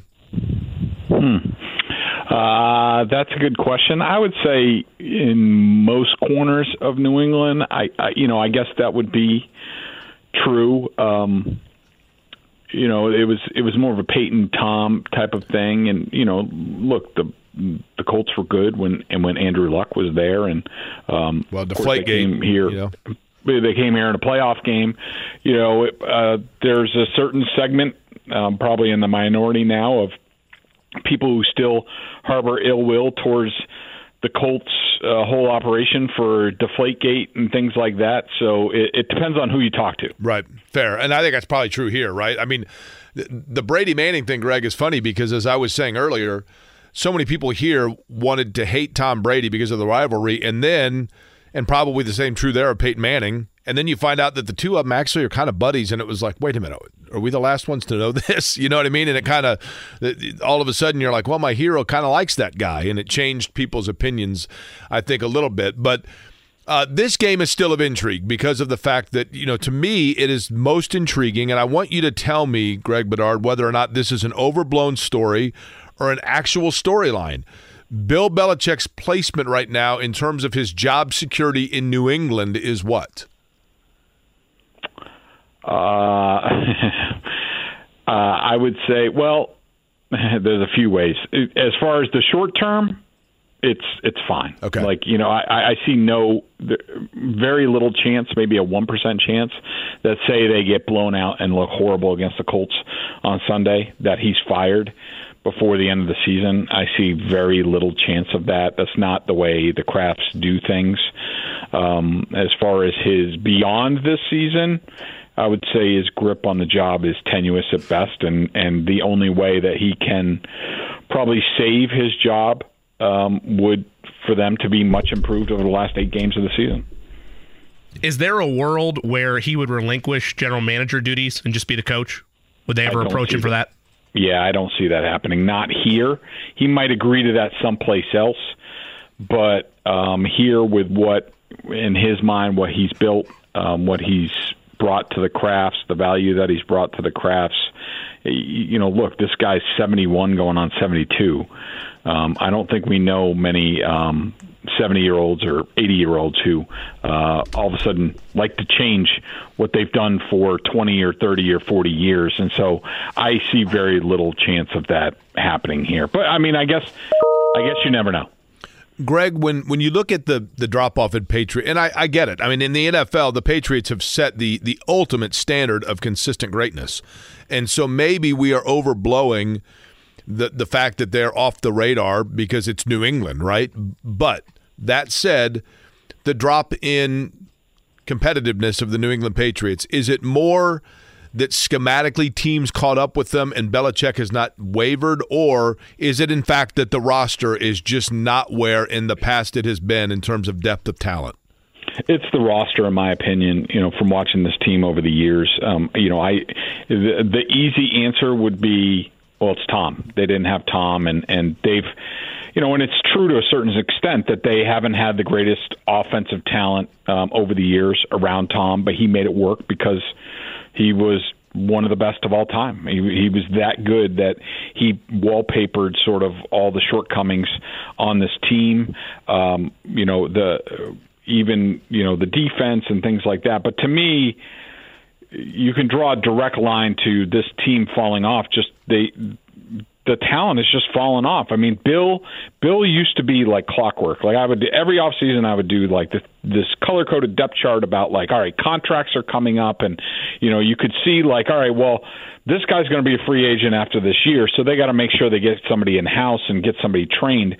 They just stopped doing that. It was right around the time of the Garoppolo trade. Garoppolo goes out. They do nothing to get a backup to start training somebody to take over for Tom. They just didn't do that. Same thing at tight end. Rob Gronkowski was almost traded to Detroit. Never got somebody, at tight end. Julian Edelman was on his last legs. Never got anybody really at slot cornerback. James White got hurt. Nobody at third down back. Just go through the list. I mean, there is some of it, schematically that you can look at and be like, Bill's adherence to his beliefs of defense and special teams can win you games, and as long as you just don't turn the ball over, you make crucial plays on offense, that's good enough. Is that good enough in today's game? I think the answer is no. Where is the line between blame on Bill Belichick, the general manager, and Bill Belichick, the coach? And I understand they kind of operate hand in hand, and that's the way he's gladly done it for the better part of a decade. But where is the blame in terms of this season, just this season? Is it his ability as a general manager and the struggles there, or has it been an X's and O's thing largely? General manager. I mean, he is holding steadfast to the same beliefs that he had back in Cleveland. I mean, you look at this team, you look at where they were quarterback-wise back then, Vinny Testaverde, Todd Philcox, Eric Zier. I mean, this was Bill's vision of an offense back then. It's no different now. I mean, he brings in Cam Newton, who is like the last free agent remaining. He takes Mac Jones, who was sort of the last first-round quarterback, remaining. Matt Patricia and Joe Judge on offense last year. I mean, but to me, it's talent. It's how he constructs the team. It's the same way that he did it 30 years ago, and I think there is a case to be made that, considering the rule changes and the way the offensive game has changed in today's game, that the way he constructs a team as the general manager is, it's from a bygone era. Greg Bedard is our guest. He is the founder and editorial director for Boston Sports Journal. He's our guest here on the Thursday Road Trip, brought to you by AAA Hoosier Motor Club, Hoosier.aaa.com. Speaking of Hoosier Motor Club and AAA, Ezekiel Elliott is a guy that arrived in Boston with a lot of miles on the tires, but there was thought that he could still have something left there. Greg, he was a big name coming in. He's only 28 years old. Has Elliott played to the level that was expected in terms of what you thought they would use him for, or has he to this point kind of underachieved as to what the expectation was? I think he's been really good. I mean, there have been some issues here and there in pass protection or not going out for a pass when he's supposed to, just some minor assignment things. But as far as him as a running back and the juice in his legs and things like that, he's exceeded my expectations. I thought he's been really good this year. I thought, to the point that I thought somebody might come to the Patriots, who's looking for a little bit more depth at the running back position, down the stretch, might come to the Patriots and say, hey, will you, flip him to us for a late round pick. I think he's been really good. He's been great in the locker room. He's been a leader of sorts. He's been. I didn't know much of him. I just knew sort of the, what you saw in Dallas, and I think the version that the Patriots got has exceeded my expectations and theirs. When you look at injuries, the defense, I would say, has been serviceable at times, but they've had their struggles as well. Allowing just 5 yards per play, though, which is sixth lowest in the league. Bill Belichick's always known for taking what his opponent does best out of the equation. Is this Patriots defense capable of slowing down and limiting Jonathan Taylor? Yes, they have been good against the run. That's one area where they've sort of been improved this year. They don't have sort of household names on the interior. Devon Gottschall is a good player. Lawrence Guy. I think rookie Keon White has sort of taken over for Matthew Judon, who's injured, as sort of the one of the mainstays on the edge. He's done a really nice job transitioning to being in a 2-point stance. Juwan Bentley's not the greatest middle linebacker in the world, but he's pretty darn good. So I think that they'll do a pretty good job against the Colts run. I will say, Shane Steichen, I have a great deal of respect for how he schemes up his running game. I think that will cause the Patriots some problems, but I do think they're in a better place now than maybe a couple years ago when they faced the Colts and Taylor kind of ripped through them. I think they're in a better place now. Where would you say New England is most vulnerable? I mean, if there's one area that you would assume the Colts are coming out of the locker room saying, this is what we have to exploit, it's what? The safeties. they haven't really, again, this goes to sort of the discussion that we were having before, Devin McCourty retires and they don't really bring in anybody to play free safety. It's kind of a crucial spot, especially in this defense, sort of the last line of defense. Devin, even if he was up there in years, was still pretty damn good in there. They basically have a bunch of strong safeties, including Jabril Peppers, Kyle Duggar. These guys are really sort of box safeties, and they're being asked to play in space, and they're having a tough time. And the Patriots, the last 2 weeks have, I think they're in the bottom third of the league in terms of explosive plays allowed. There's some effort with them at 2-7 is creeping in. Their tackling has been shoddy, but if I'm the Colts, I'm being aggressive through the air and I'm going after their safeties. When you look at the Patriots from an offensive standpoint, do they have the capability, even if it's just for one game? Because you look at the receiving yards, and as a combined unit, they're behind 3 or 4 different wide receivers. Of course, Tyreek Hill, one of those. Are they capable of exploiting what has been a depleted and disappointing Colts secondary? Not really. I mean, I wish I could be more optimistic about it. But this offense in general, they've had a lot of flux on the offensive line. They've seemed to have settled on a group that's been better the past couple weeks. But Mac Jones is just there's so much PTSD built up in him at this point from what happened last year with Patricia and Judge as running the offense, to the offensive line was just horrible through about week 6, where he was getting pressured 40-50% of the time and getting hit a lot, and he's just gun shy at this point. He doesn't have a whole lot of confidence in much. He's not making the plays he should make down the field. His decision making has been poor, which has been a real disappointment. And the only way that the Patriots get going and they get on a roll offensively is the running game has to set the tone, and that just hasn't happened at all this year. They might have been better in pass protection the past couple of weeks, but the run blocking still hasn't been good enough, and they're not getting enough chunk plays. Greg, since we have you here, can I squeeze in a Celtics question? Sure. I think the world of Drew Holiday, that both of his brothers played here. He has not, but he's married to a girl from Indianapolis. But he's a wonderful talent, especially defensively. How has the acclimation, if you will, or the mold in gone so far in terms of the way what he's done for Boston? I think it's gone tremendous. I mean, they've slipped up a couple times in the last week or so, including last night, against the Sixers. But I think it's one of those things that it's a different mix, and these guys just have to learn each other. I mean, just me personally, as a Celtics fan watching this, I'm so happy that I get to watch Drew Holiday instead of Marcus Smart flopping all over the place. And Holiday's just he's as good as a defensive player. He brings more on the offense. He's a true pro. I mean, he's a joy to watch, and they'll figure things out eventually a little bit better. But he certainly makes them a much better team and a better, more of a favorite to take home an NBA title this year.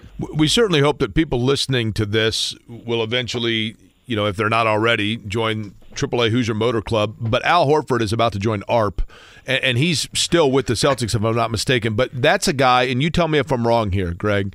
Horford is a guy that I feel like Brad Stevens has a tremendous respect for the professionalism that he brings, and that guys like that are invaluable, and we overrate what they're doing on the floor because of just the stability they can bring off of it. Am I overselling him? No, he's definitely one of those glue guys. I think they really missed him, when he wasn't here for a year or so. And while he's certainly up there in years and his shooting has gone down probably quicker than the Celtics anticipated, he's one of those guys that, especially when you're dealing with young stars like Jason Tatum and Jaylen Brown, they need that mentor, that guy who's been through the battles to sort of keep them in check, and I think he does. It's invaluable what he provides with that. Is the pulse around Boston, I know it might be short-sighted because of how early it is in the season, but is the pulse that Marcus Smart was holding them back in terms of like being a defensive liability? I know he was a folk hero to some, but yeah. Yeah, I mean, I think Marcus Smart and Grant Williams both going out, who are both mouthy and thought they were more of a part than they really were. Them going out and getting in, true pros to come in here, and Porzingis being added, I think generally it's viewed as a positive, and they feel much better about the team, and that's the way it looks on the court as well. Okay, here's my last question for you, Greg Bedard of the Boston Sports Journal. Boston's a great sports city, and they've had unbelievable success across the board in the last 15, 20 years. But in terms of the fanaticism, the hierarchy of Boston sports, traditionally speaking, between Red Sox, Celtics, Patriots, Bruins, put them in order for me 1 through 4. Well, I mean, it used to be the Red Sox, but I'll just go off my numbers off my site. It's clearly the Patriots, and I don't think that's going to change even though they're down. If they have, sweeping change, that'll only reinvigorate the interest in the Patriots. And the NFL is at a point now where, even if you're bad, you're still it's unbelievable, isn't it? The top of the news. I mean, that's just the way it is now. It's different from when we were growing up, in the 80s and 90s, where that wasn't the case. It's just different now. And so it's clearly the Patriots, and then it's basically, I would say the Celtics and Red Sox are sort of close behind that, and then the Bruins are a little bit behind, but it definitely gets fanatic around here during the playoffs. All I know is I watched the entire show of A Million Little Things, and it was centered around the Boston Bruins, and it was a pretty good show. So there you go. That's my level of Bruins experience and knowledge right there. Hey, Greg, really good stuff, man. We appreciate it, and appreciate having you on. And who knows, Pacers Celtics in the playoffs, we're going to bring you back. How's that? Sounds good. All right, appreciate it. Looking forward to it. Thanks, guys. Greg Bedard, again, the founder, the editorial director for the Boston Sports Journal, and a guy, by the way, I didn't mention this, but I should have given him kudos on this. Lost a bunch of weight in the last couple of years just by working out and everything else. He posted a picture on Twitter a couple of years ago. I think it was like 2 years ago. Lost like 100 pounds. Good for him. Not easy to do, especially when you reach a certain age. But good dude and good information there. It's funny, Marcus Smart is one of those guys. I think when you replace Marcus Smart with Drew Holiday, Jimmy, you're making a change, I think, in just your overall focus, right? Yeah, and I think that Marcus Smart, in terms of him being a valuable piece to the Celtics, that decline arrived to a point where a change needed to be made, and it's tough when you have a piece that is not polarizing. Like it was well loved within that Celtics fan base. I think a lot of, maybe not to this degree, but to normalize it for Pacers fans, the infatuation that Pacers fans had with Lance Stevenson, there was that same relationship with Marcus Smart and the Celtics, and to make that move was tough, but early returns, great decision for where they are as a franchise and what they got back. By the way, I have a fun trivia question for you guys. You ready? Did either one of you guys try your chocolate yesterday? Not yet, no. Eddie? Not yet, no. It's sitting in the fridge. Okay. Well, I have a chance for you to win another valuable prize. Wow. With this fun little game. You have during the break here to come up with an answer. Is it a free coupon for the sandwich? For a sandwich? Glenda's? Yes. We haven't opened yet, but when we do, let me tell you something. You're going to say to yourself, that is the best thing ever. How is that? It's a fast pass. There has to be somebody that has a Glenda's sandwich shop because she's the good witch. There has to be, right? I would say so. So here's my trivia question for you guys. You get the commercial break to come up with the answer. You come back. The two of you can confer. I will sit here in silence. I will let you guys match wits. This is a real test for you guys because it's not necessarily the area where, pop culturally speaking, we are consistent with one another. Okay? But on my flight back the other day, I had an 8-hour flight, and they have now, the TV screen on the seat in front of you where you can pick, and it has all movies. It's got movies. It's probably got 150 movies. Most of them are within the last couple of years. Yeah. Right? But then you go to the all movies section, and it's got like kind of those movies that like everybody's seen type thing. I watched 2 movies on the way back. One was a comedy. One was a drama. One was from the 80s. One was from the 90s. If you guys can tell me the two, I will give you a fabulous cash prize. One from the 80s, one from the 90s. One was a drama, one was a comedy. If we get them both accurate or one of the two? Well, we can go. I will give you a noteworthy prize if you get one right, and a cash prize if you get both right. Does that mean I get a raise within the company? I will. Yeah. Well, yeah, because so far at this point, I haven't paid you anything. I thought you were working pro bono. Oh. So here's the hint I will give you. The The comedy featured 2 actors, one of which went on to great stardom, the other one that was kind of the peak of his career. Just gave you a hint on the gender. The drama featured an actress who was white hot in the moment and very attractive and was like an A-list celebrity at the time, and I have no idea what she's doing now. One was from the 80s, one was from the 90s. Well, that clears it up. Thank you. Mm-hmm. Matt Taylor coming up at 2 o'clock. So I'm going to give... Life is so much more than a diagnosis. It's about sharing time with those you love, hanging with friends who lift you up, and experiencing all those moments that bring you joy. All hits, no skips. Learn more about Kisqali Ribociclib 200 milligrams at KISQALI.com and talk to your doctor to see if Kisqali is right for you. So long live singing to the oldies, jamming out to something new, and everything in between.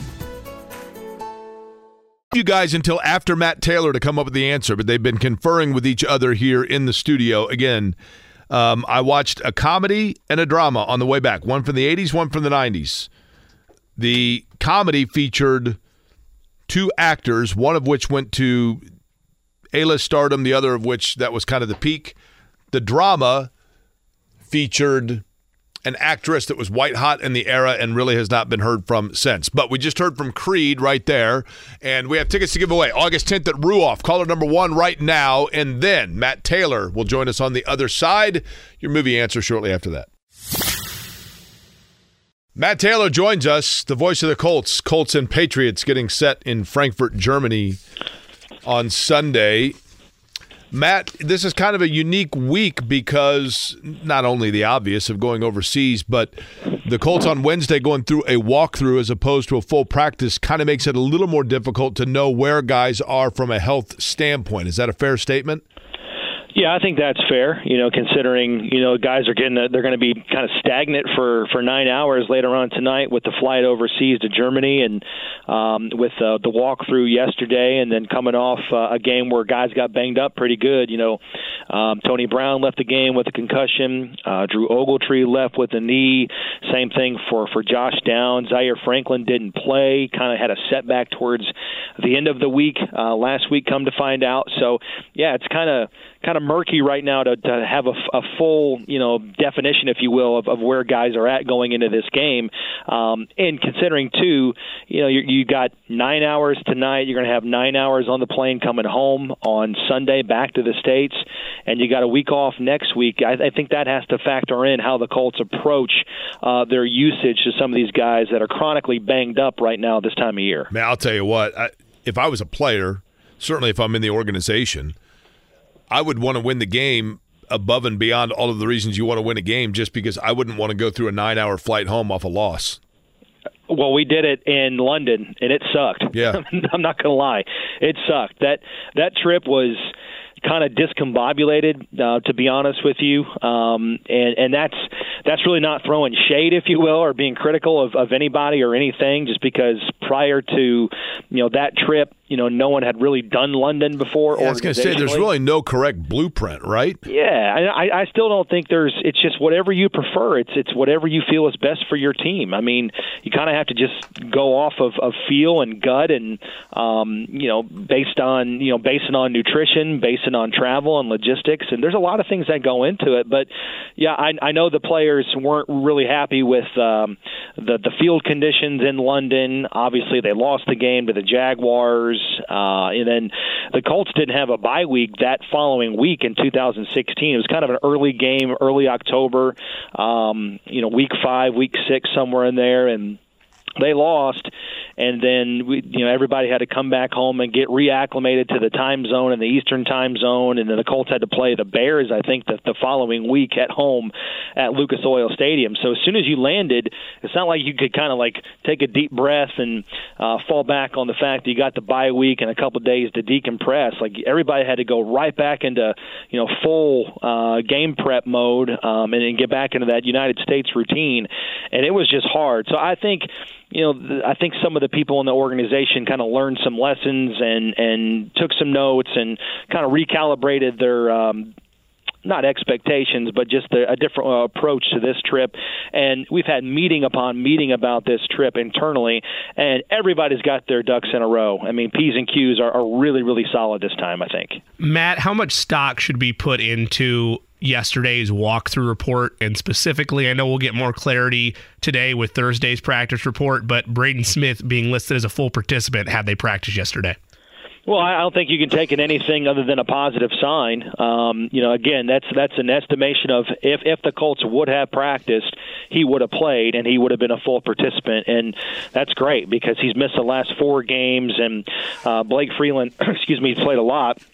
He's played at left side. He's played on the right side, and he's had his rookie ups and downs. But Braden Smith, he has started every single game that he's played in, and every time he's been available, he's been able to start. And so if he's fully healthy, he's the type of player here in year number 6 that you just throw him out there. You're not irresponsible with it, but if he can play, he can play. If you get what I'm saying. So that's a really good sign. I think we'll find out here in about an hour and a half, 2 hours on just how excited we should be. If he's a full participant again today on a day where the Colts actually practice, that's a really good sign for the right tackle. Matt Taylor is the voice of the Colts. He joins us on the program. Matt, in years past, or in games past, when Shaq Leonard was not able to be 100%, Zaire Franklin, I think that's kind of when he emerged, where we realized this guy's just a glue to the football. He's just a good player, right? With Zaire Franklin out and Shaquille Leonard not necessarily at this point maybe 100% or also not totally happy with the amount of reps that he is getting, the slack is picked up without Zaire Franklin if he's not able to go where? Well, last week they plugged and played with Segun Alubi. Really interesting story. Guy kind of bounced around a little bit in college, transferred a couple of places, ended up at San Diego State. Last year, undrafted free agent, got picked up by the Colts, spent a majority of his season last year on the Colts practice squad, got elevated, I think, week 17 or week 18. I know it was really late in the season, and it was only one game. Played primarily, that game on special teams. And, you've talked to him in the off season. He made a vow to himself that, hey, this year I'm not, no disrespect to practice squad players, but I'm better than a practice squad guy. I'm going to make the active roster this year. And that's exactly what he did. And he's been here the entire time. And last week made his first career start, had his first career interception, played 100% of the snaps at the Mike linebacker position. So a really good story and a really good guy. And that's where the slack was picked up last week. And the Colts continued to, and some say, well, why not just play Shaq Leonard at that spot? Well, it's a different position, right? The Mike linebacker spot is different than where Shaq has historically played. He's the will linebacker, kind of that off the ball, kind of a roamer, for layman's terms, kind of that weak side guy that can kind of clean up some messes and be free to, go after those interceptions on third down. But that's really where the key comes in for Shaq Leonard is he's not seeing a lot of third downs. Prior to last week, and I don't know what the numbers are, following that Carolina game, but going into Carolina, Shaq had only played about 19 third downs all season long. Now, a couple of things are going into that, or at least, publicly they said we're going to limit Shaq's participation on purpose to ramp him up, especially at the beginning of the season, considering all the time he missed and the surgeries and things like that, which is understandable. But they said, all along that we want to get him to November. Get him to November, get him reacclimated, get his conditioning up. Let's see how he holds up. Let's see how those injuries, how they kind of hold up a little bit this time of the season. And we're here. And I know that he's frustrated that it is the month of November and he's not seeing more playing time. He's not seeing more opportunities to make plays on third down. So that's where he's at right now, kind of frustrated. But I think if Zaire Franklin can't play on Sunday, it'll still be Alubi and then kind of a mixture between E.J. Speed and Shaq Leonard at the will linebacker spot, kind of platooning some of that playing time in New England if it comes to that. I understand, Matt, and I respect Shaquille Leonard's frustration maybe at the amount of reps that he's getting. My understanding is he spoke out about that. Spoke out's probably the wrong word. He commented on that again today. Mm-hmm. Is that something that can become a distraction or an issue?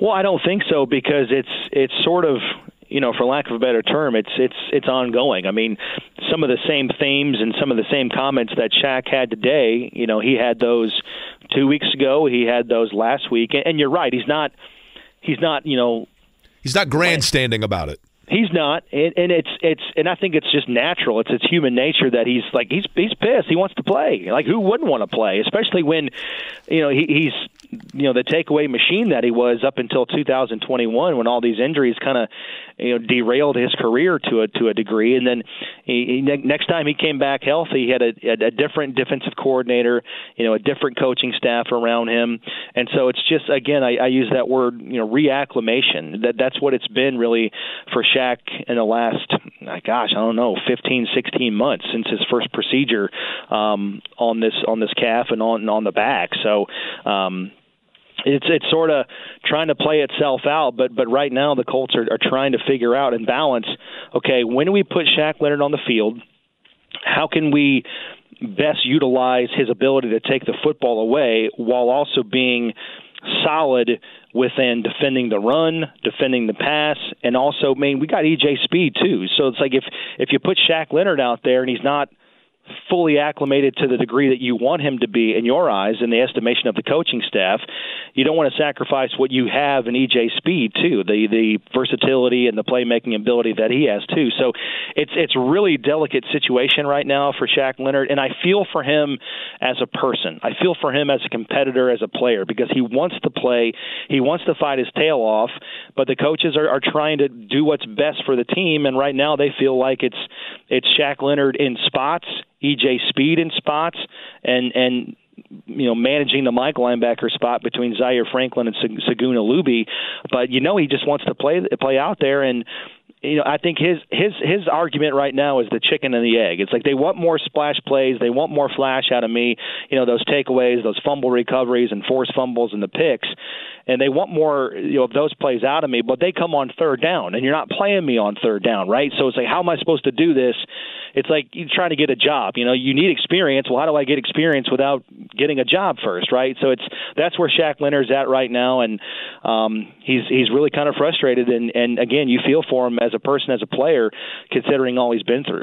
Voice the Colts, Matt Taylor is our guest, brought to you by Shelby Materials, the concrete and aggregate experts. Matt, you mentioned logistically planning out this trip. I imagine for a lot of Colts, it might be their first time going outside of the country. How big a deal is routine in the lead up to this journey? Well, it really isn't this week. I can only speak for myself. It's just been kind of I talked about all those meetings, and it's just been logistics and filling out spreadsheets and submitting this report and, identifying pieces of equipment that you have to take and, filling out a manifest sheet. It's really been everything unroutine, if you will, this week. And the players, they don't normally during the course of a regular season game week, they don't fly 9 hours on a Thursday before a Sunday game. So it's really kind of chopped up. But again, the Colts have been negotiating this really for the last couple of weeks, getting guys prepared, going through meetings, telling them what to be prepared for, how to, what they need to do in terms of their bodies and the rest on the plane, knowing that there's a major shift in time difference once they land and it's time to be up and it's time to get going. Once the Colts land, they're going to go through like a stretching routine, kind of a calisthenics and cardio routine, just to get the blood flowing after being on the airplane and going through customs and all that stuff. So I do know once they land that they should be in good shape, but it's all about just kind of getting all of the travel out of your system and out of your body those first couple of hours in Germany once you get off the airplane. Matt, give me a country that, and Germany might be the answer, give me a country that you just have this perception is has people that just sit around like at universities and study all the time, like are really smart people. I don't mean that stereotypically, but like just, you know what I mean? Like if a study comes out of a country, you're like, man, these people know it. We'll say Germany, right? Germany seems like pretty dialed in people, right? Yeah, they're pretty intelligent over there, I would imagine. So let's maybe maybe like France or Spain. Yeah, okay. So any of those countries, very intellectual people, sophisticated, cultured people, right? So one of their think tanks, they got a think tank where these people just sit around and discuss stuff. And this think tank has come up with a study where they have exhaustively found conclusively the answer of which was first, in fact, the chicken or the egg. If you had to pick which one was actually the correct answer before it was revealed, and you get $1 million if you're right, do you think they'd say the chicken or the egg? Well, I think when God created heaven and earth, he created a chicken first. Yep, I'm with you. I think that's right? I think it has to be right? I mean, Adam and Eve got there somehow, so the chicken had to get there somehow first, too. And that's just probably the big man upstairs saying, kind of like snapping his fingers and saying, boom, there's a chicken. Now lay an egg. Yeah, I totally agree with you. Now, then the other thing comes, but so actually it wasn't just one chicken, it had to be two, right? Well, that's true, too. Right? I mean, there had to be two chickens. And then you get the whole conversation about, is it a rooster or a hen that's first? I mean, it gets ugly at that point. But I'm with you that the chicken, I'm glad that you agree with me on that. Hey, where do things stand on Josh Downs? Because, I love the way this guy has emerged and developed himself. And already, I think, has become a real kind of safety net for Gardner Minshew. But, we know about the health issue right now, just in terms of that knee. Where do you think things stand or are trending for the game with New England? Yeah, I don't know. I think it's kind of 50-50 right now. And then if you're asking me, I've got no insider information whatsoever. But if you're asking me if it's a little bit less than 50 or more than 50, with it being kind of up in the air, I would say it's less than 50 at this moment. Again, that's just gut because, didn't practice at all last week, kind of was a game-time decision, worked it out in warm-ups in Carolina, and it really didn't take him long to exit the game early. It was in the first half against the Panthers. So, again, I think with him not practicing yesterday and then the 9-hour flight, I think it's going to be tough. I think he's truly kind of banged up, and the Colts might be smart with him and might treat him kind of in the long term, the long view in this case, knowing they've got the bye and trying to get him right for the home stretch once they come back to Lucas Oil Stadium after a week off. That's kind of where I'm leaning, but again, I've got no insider information. We'll find out when the injury report comes out in a few hours.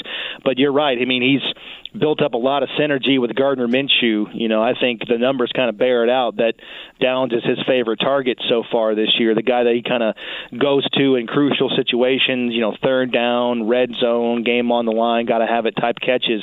That's where Minshew has typically gone, and if he can't play, if Drew Ogletree can't play, you just have to wonder that hopefully the offense is a little bit more less stagnant than it was in the second half against Carolina. Now the game, the dynamic with Kenny Moore's pick sixes, it kind of changed the approach and the philosophy of the Colts on offense last week. So that'll definitely change some things, but not having Josh Downs last week wasn't a huge deal because the Colts were really never in danger of losing that game or the Carolina Panthers getting back into the game on the scoreboard. We'll see how the Colts kind of compensate for that loss if it comes to fruition that Downs can't play on Sunday against the Patriots. But I think the thing for me, Matt, that has also become so important about Josh Downs' development, comfort level is probably a better word this year, is that next year, Anthony Richardson, theoretically, in his development, is going to need as many of those comfort level security blanket receivers on the field as the game gets faster for him as possible. And having Downs already acclimated of making those catches across the middle or just being a guy that is able to get himself space to relieve a quarterback, I think is invaluable. And I think that was a really critically important thing for them to see out of Downs this year, and they're getting it so far. Oh, yeah, and Downs is in short order. I mean, at the beginning of the season, preseason, first quarter of the year, it was like, man, this guy's one of the best slot receivers in the game. And then the Colts figured out, it's like, he's one of our best playmakers, and we just got to get him the ball. So they've taken him out of the idea of he's just a slot. They're moving him all around the formation. He's going in motion a bunch. They're kind of hiding him in stacks and bunches to make sure he gets off the line of scrimmage cleanly. They're splitting him out wide. I think he's much further along than a lot of people think that a rookie wide receiver would be at this point. And that goes back to his background. His dad played in the NFL, his coach, Dre Bly's his uncle. So he's got a lot of, wisdom and kind of tricks of the trade that have been passed down to him. So he's very intelligent, high IQ football player, knows those kind of creases and windows to make himself available.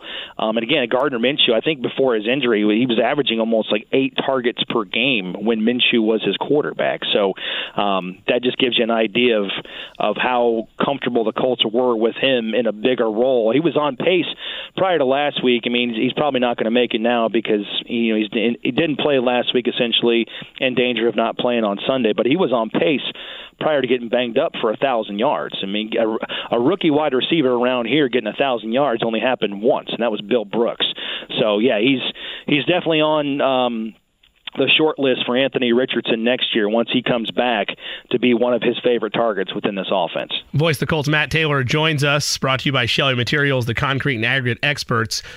Matt, if the Patriots decide to try to take away Jonathan Taylor, where do you think the offense evolves or counters that? Is it utilizing him and Zach Moss more in a screen-like game? Yep. Or is it expecting the wide receivers, whether Josh Downs a part of that or not, to step up against the Patriots? Yeah, you kind of read my mind there, Jimmy. It's get the ball into the hands of Jonathan Taylor in this game any way possible. And it doesn't have to be banging your head against the wall on an inside zone or an outside zone to Jonathan Taylor in the traditional running game, because they are very good. New England's strength, I know they're 2-7 and they're kind of crummy right now, but their strength is stopping the run. They give up, 3.4 yards per carry, which is number 2 in the NFL. They've held 6 of 9 teams this year to under 4 yards per carry. So they don't give up a lot of yards. They don't give up, big explosive games to rushers individually. I think they've only allowed one 100-yard rusher on the season. So, Taylor needs to touch the ball. I think Taylor needs to touch the ball still 20-plus times in this game. And it doesn't matter if it's 12 rushes and 8 catches, just get him the ball in space like you saw on that 10-yard screen pass for a touchdown against the Panthers last week. Just get him the ball where he can make something happen and just kind of chip away at this defense, kind of grind them down. Taylor doesn't need 70 rushing yards in the first half to be effective, but he needs enough carries to get himself established where the Colts are staying on schedule, down and distance-wise, 3-4 yards a carry. That way, third down is not 3rd and 7, it's 3rd and 3 or less, and you can still run the ball at that point with Jonathan Taylor. With Shane Steichen as the head coach and the offensive mind that he is, Matt, with Jonathan Taylor now getting more involved, does it seem to you that the Colts have adjusted the playbook to Jonathan Taylor or are awaiting Jonathan Taylor to adjust to the playbook? No, I think the Colts are waiting on Jonathan Taylor to have an enormous game, and he's been close. A couple of these runs, you can tell, maybe 2 years ago he slips out of his shoestring tackle, kind of a la the New England run in 2021, right, when he ripped it 65 yards and made just an incredible juke move at the line of scrimmage and then taking the distance with his speed. I think those runs are coming. I think he's really close to that. So I don't think Jonathan Taylor has had to adjust too much to this scheme. I think, during his saga in the off season and during training camp, I think he was still kind of mentally, I think he had his nose in the playbook. So I don't think that's a problem for him. And I don't think the Colts have had a hard time adjusting their playbook to his strengths. I just think those big games are coming for him.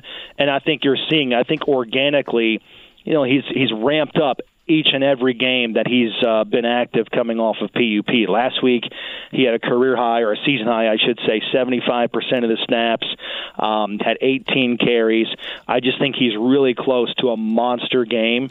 And, it's happened organically where he's, I think, evolved over time into retaking or reclaiming the top spot within the running game. Even though Zach Moss has been great, Jonathan Taylor belongs in a different bucket. We all know that. And he has organically kind of climbed up back into that position. By the way, have you been going over to you're a Southside guy. I think it's down on the South Side. I hope I'm saying the name correctly. Is it Klaus or Klaus, the German sausage and meat butcher shop down, I think it's kind of near Roncalli. Yes, yeah, I think it is Klaus, if I'm not mistaken. Jimmy, you're raising your hand. I have stories there. So prior to Klaus owning it, it was Clem's Butcher Shop. My dad would go there every Saturday, and that's where he would get lunch meat for either breakfast or for the week. Love that place. Okay, so you're familiar with it too. So Jimmy knows of it. You know of it, Matt. Have you had to go over there or like Leader House up in Broderpool? Have you been having to go to these places to prepare yourself for Germany? I have not. No. I'm kind of throwing myself right into it because I don't do well on planes. I don't like to sit still for long periods of time. I get antsy and I don't know if the right word's claustrophobic, but I just I need to get up. And the thought of sitting in the plane for 9 hours, regardless of having work to do and having the in screen of the in flight entertainment as an option, that's great. But you know what I'm saying? You just need to get up and walk around and take out the trash or fold laundry or something. If you're at home, just do something. So if you're taking out the trash on the plane, don't take it very far, okay? So I'm kind of going in unprepared because I don't sleep on planes and I haven't made a priority yet. And hopefully before we take off here in a few hours, I'll run to CVS and get some drugs or something that can just knock me out. But that's what I need to have happen. I need to basically close my eyes, snap my fingers, and be in Germany to be in a good mental space. Okay, so you can participate, Matt, to conclude the conversation here. I've posed the following trivia question to Eddie and Jimmy. They will come up with their guess here in a minute. But I will allow you the opportunity to answer this question. You mentioned the in-flight entertainment. I just came back on a flight that was just under 8 hours. So I watched 2 movies that were provided as the in-flight entertainment. One is a comedy, one is a drama. One is from the 80s, one is from the 90s.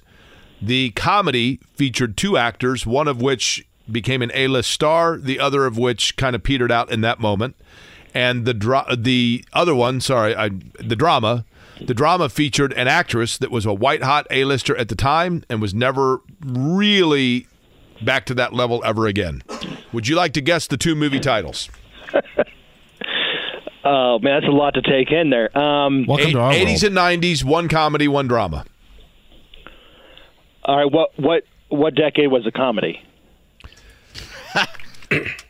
Okay. I told these guys I wasn't giving any more hints, but I will tell you because, Matt, you and I are kindred spirits. We own a company together. Good point. Yeah, we do. Comedy is the 80s is the comedy. I might have been right, Jimmy. I'll say meatballs or something. I don't know. Okay, not bad. You got Germany on the mind. That's good. Okay, and then 90s. That's the drama, right? Uh-huh.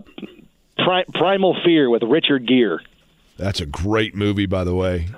Ed Norton is like our Derek Carr, Matt. He's very underrated and underappreciated. Yeah, he is. Yeah, you had no idea where that was going, did you? I'm a fan of that movie. All right, Matt, enjoy it. My understanding is also in Germany, I thought they always said Guten Tag. Apparently, I looked it up, and hello in Germany is hello. So just it's hello. Yeah, I took 4 years of German in high school. Did you actually. Really? Yeah. How do you say thanks for having me in German? Danke for die Spates. Spates, I believe, is time, if I'm not mistaken. Really? Yeah. Danke, what was that again? Danke is thank you. And then what was it? Dirty Spates? I think Spates is time. Fur D is fur is for four, and D is the sort of like the non-denominational word for the. Donkey for the Spates, right? Yeah, Danke for die Spates. Okay, what? Okay, fair enough. That was completely useless. That actually sounds like a guy that was like a starting center at Colgate in the mid-'90s in the NCAA tournament. Thanks to that same curriculum of Ron Kelly German that Matt went through, but like I said, mine is just 1 year. I can say I play basketball in my free time. How do you say that? Ich spiele Basketball in meine Freizeit. Yeah, spielst du Basketball. That's do you play basketball, Jimmy? Yep. Yeah, you guys. Stimmt. Sehr gut. Ja, for sicker. Ja, for sicker. Holy cow. Well, here we go. All right, well, Matt, you enjoy. Have fun with those drugs on the plane. Will do, boys. Yeah, hopefully I can pass out and talk to you in German here. That'll be your second most drugged experience of the afternoon. All right, Matt, appreciate it. See you guys. All right. So he was 0 for 2 on his guesses. I've had several people text me with really good guesses. All right. I would like Eddie and I to be separate. Eddie, I'll split with you if we win. But I want our guesses to be separate. That way we get more bites of the apple. Is that okay? I don't think we're going to get it anyway. I don't even have a guess for a drama yet, so. It's up to him. You're the ringmaster here. It's up to you. Fabulous cash prize on the line for you boys. I think I even have a pound in my wallet here left over. It's got. Maybe I'll see if I can give you that, and I'll pawn that off on you. We'll come back. We'll talk more about what's going to take place tonight at the Fieldhouse, and we'll do it next.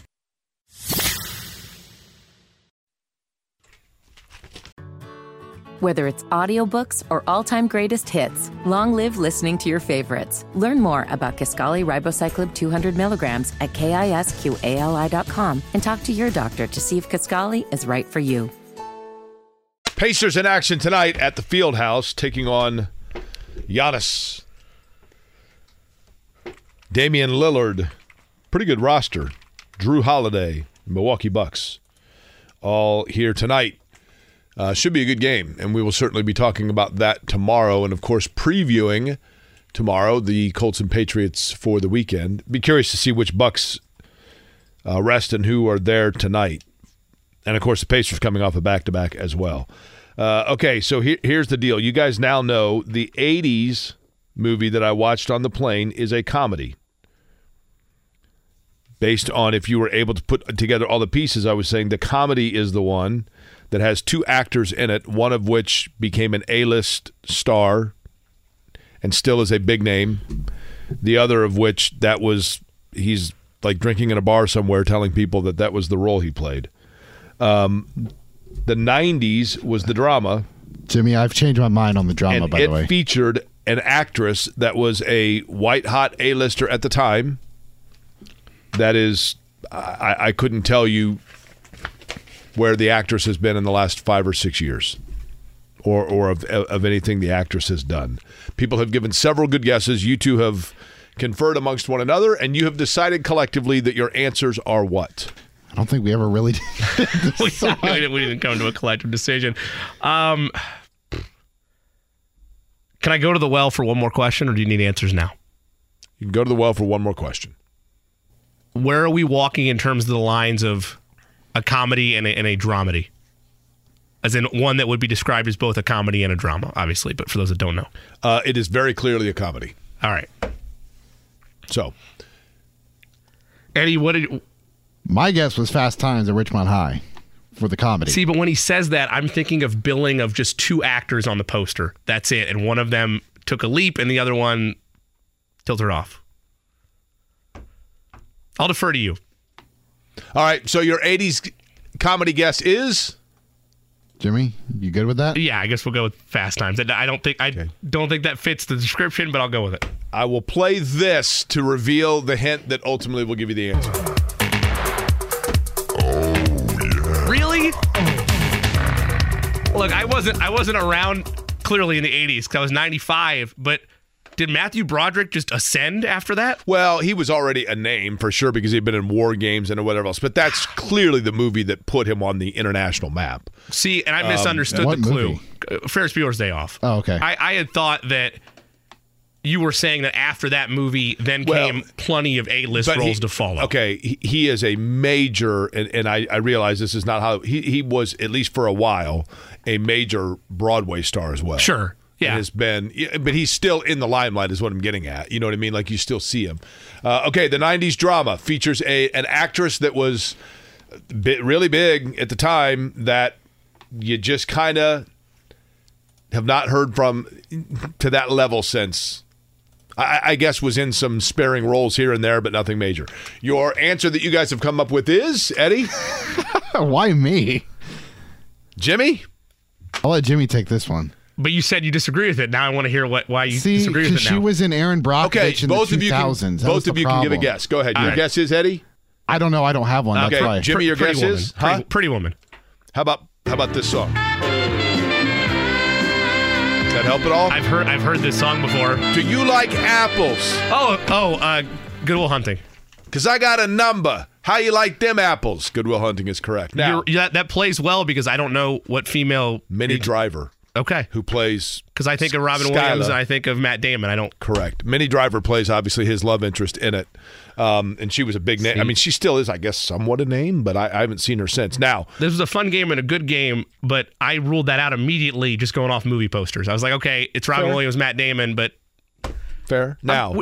we're not getting a cash prize, but I'm proud of us, Eddie. Considering we're outside our era, effort. we brainstormed. The one that you could have gone with would have been a fabulous guess would have been Bill and Ted's Excellent Adventure, because Keanu Reeves went on to total stardom from there, and the other guy, it's like he's in a bar somewhere, like, yeah, I played William S. Preston Esquire. Now, speaking of Julia Roberts, one other note, I don't think I mentioned this yesterday. If I did, I apologize. I'm trying to think of which hotel we were in.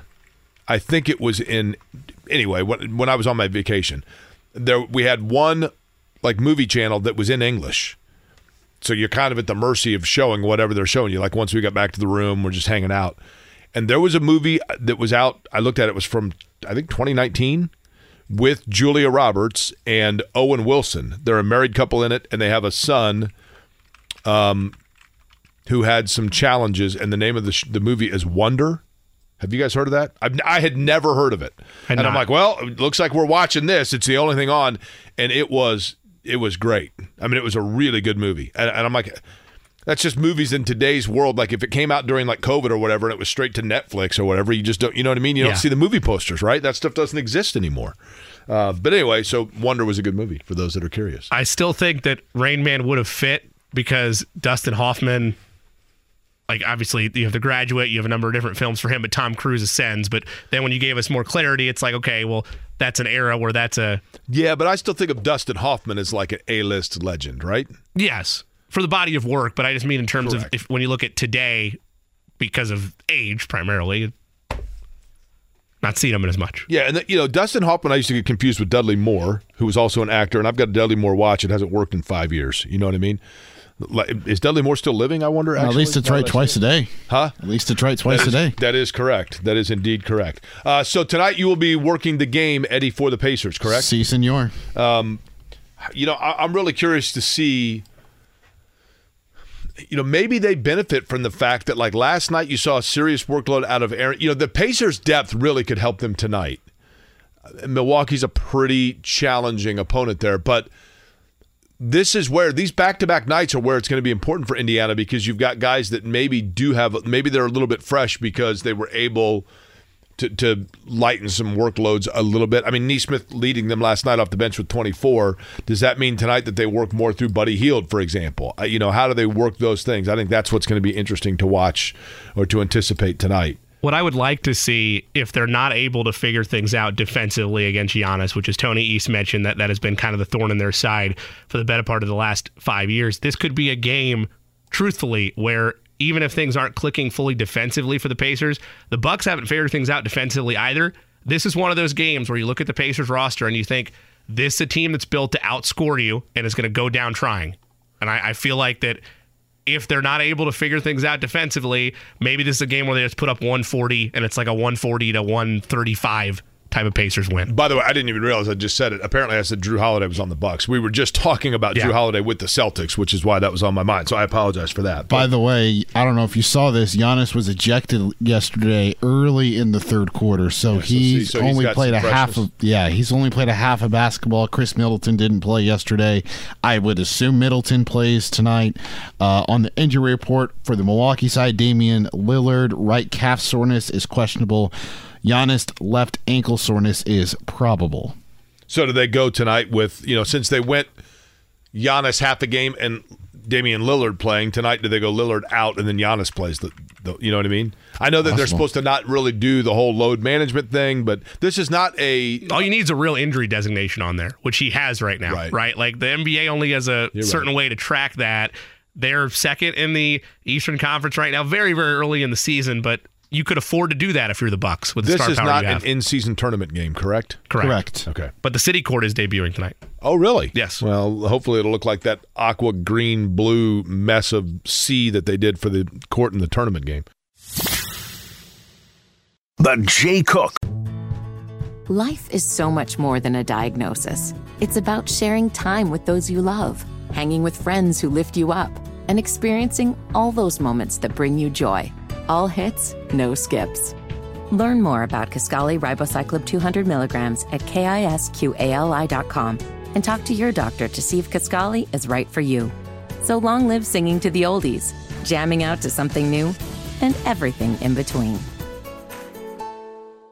Plays of the day. This is me, all right? I'm not a athlete. This is my way. This is how I win. Today's plays of the day, Thursday Night Football. Back to being gross, so we'll get gross with it. We'll take Tyson Bagent of the Chicago Bears to throw an interception, and we'll take Bryce Young of the Carolina Panthers to throw an interception. Bucks Pacers tonight, over 21.5 total points for Tyrese Halliburton. Pacers surprise some folks. They get the dub, plus 114 on the money line. Eddie, what do you like?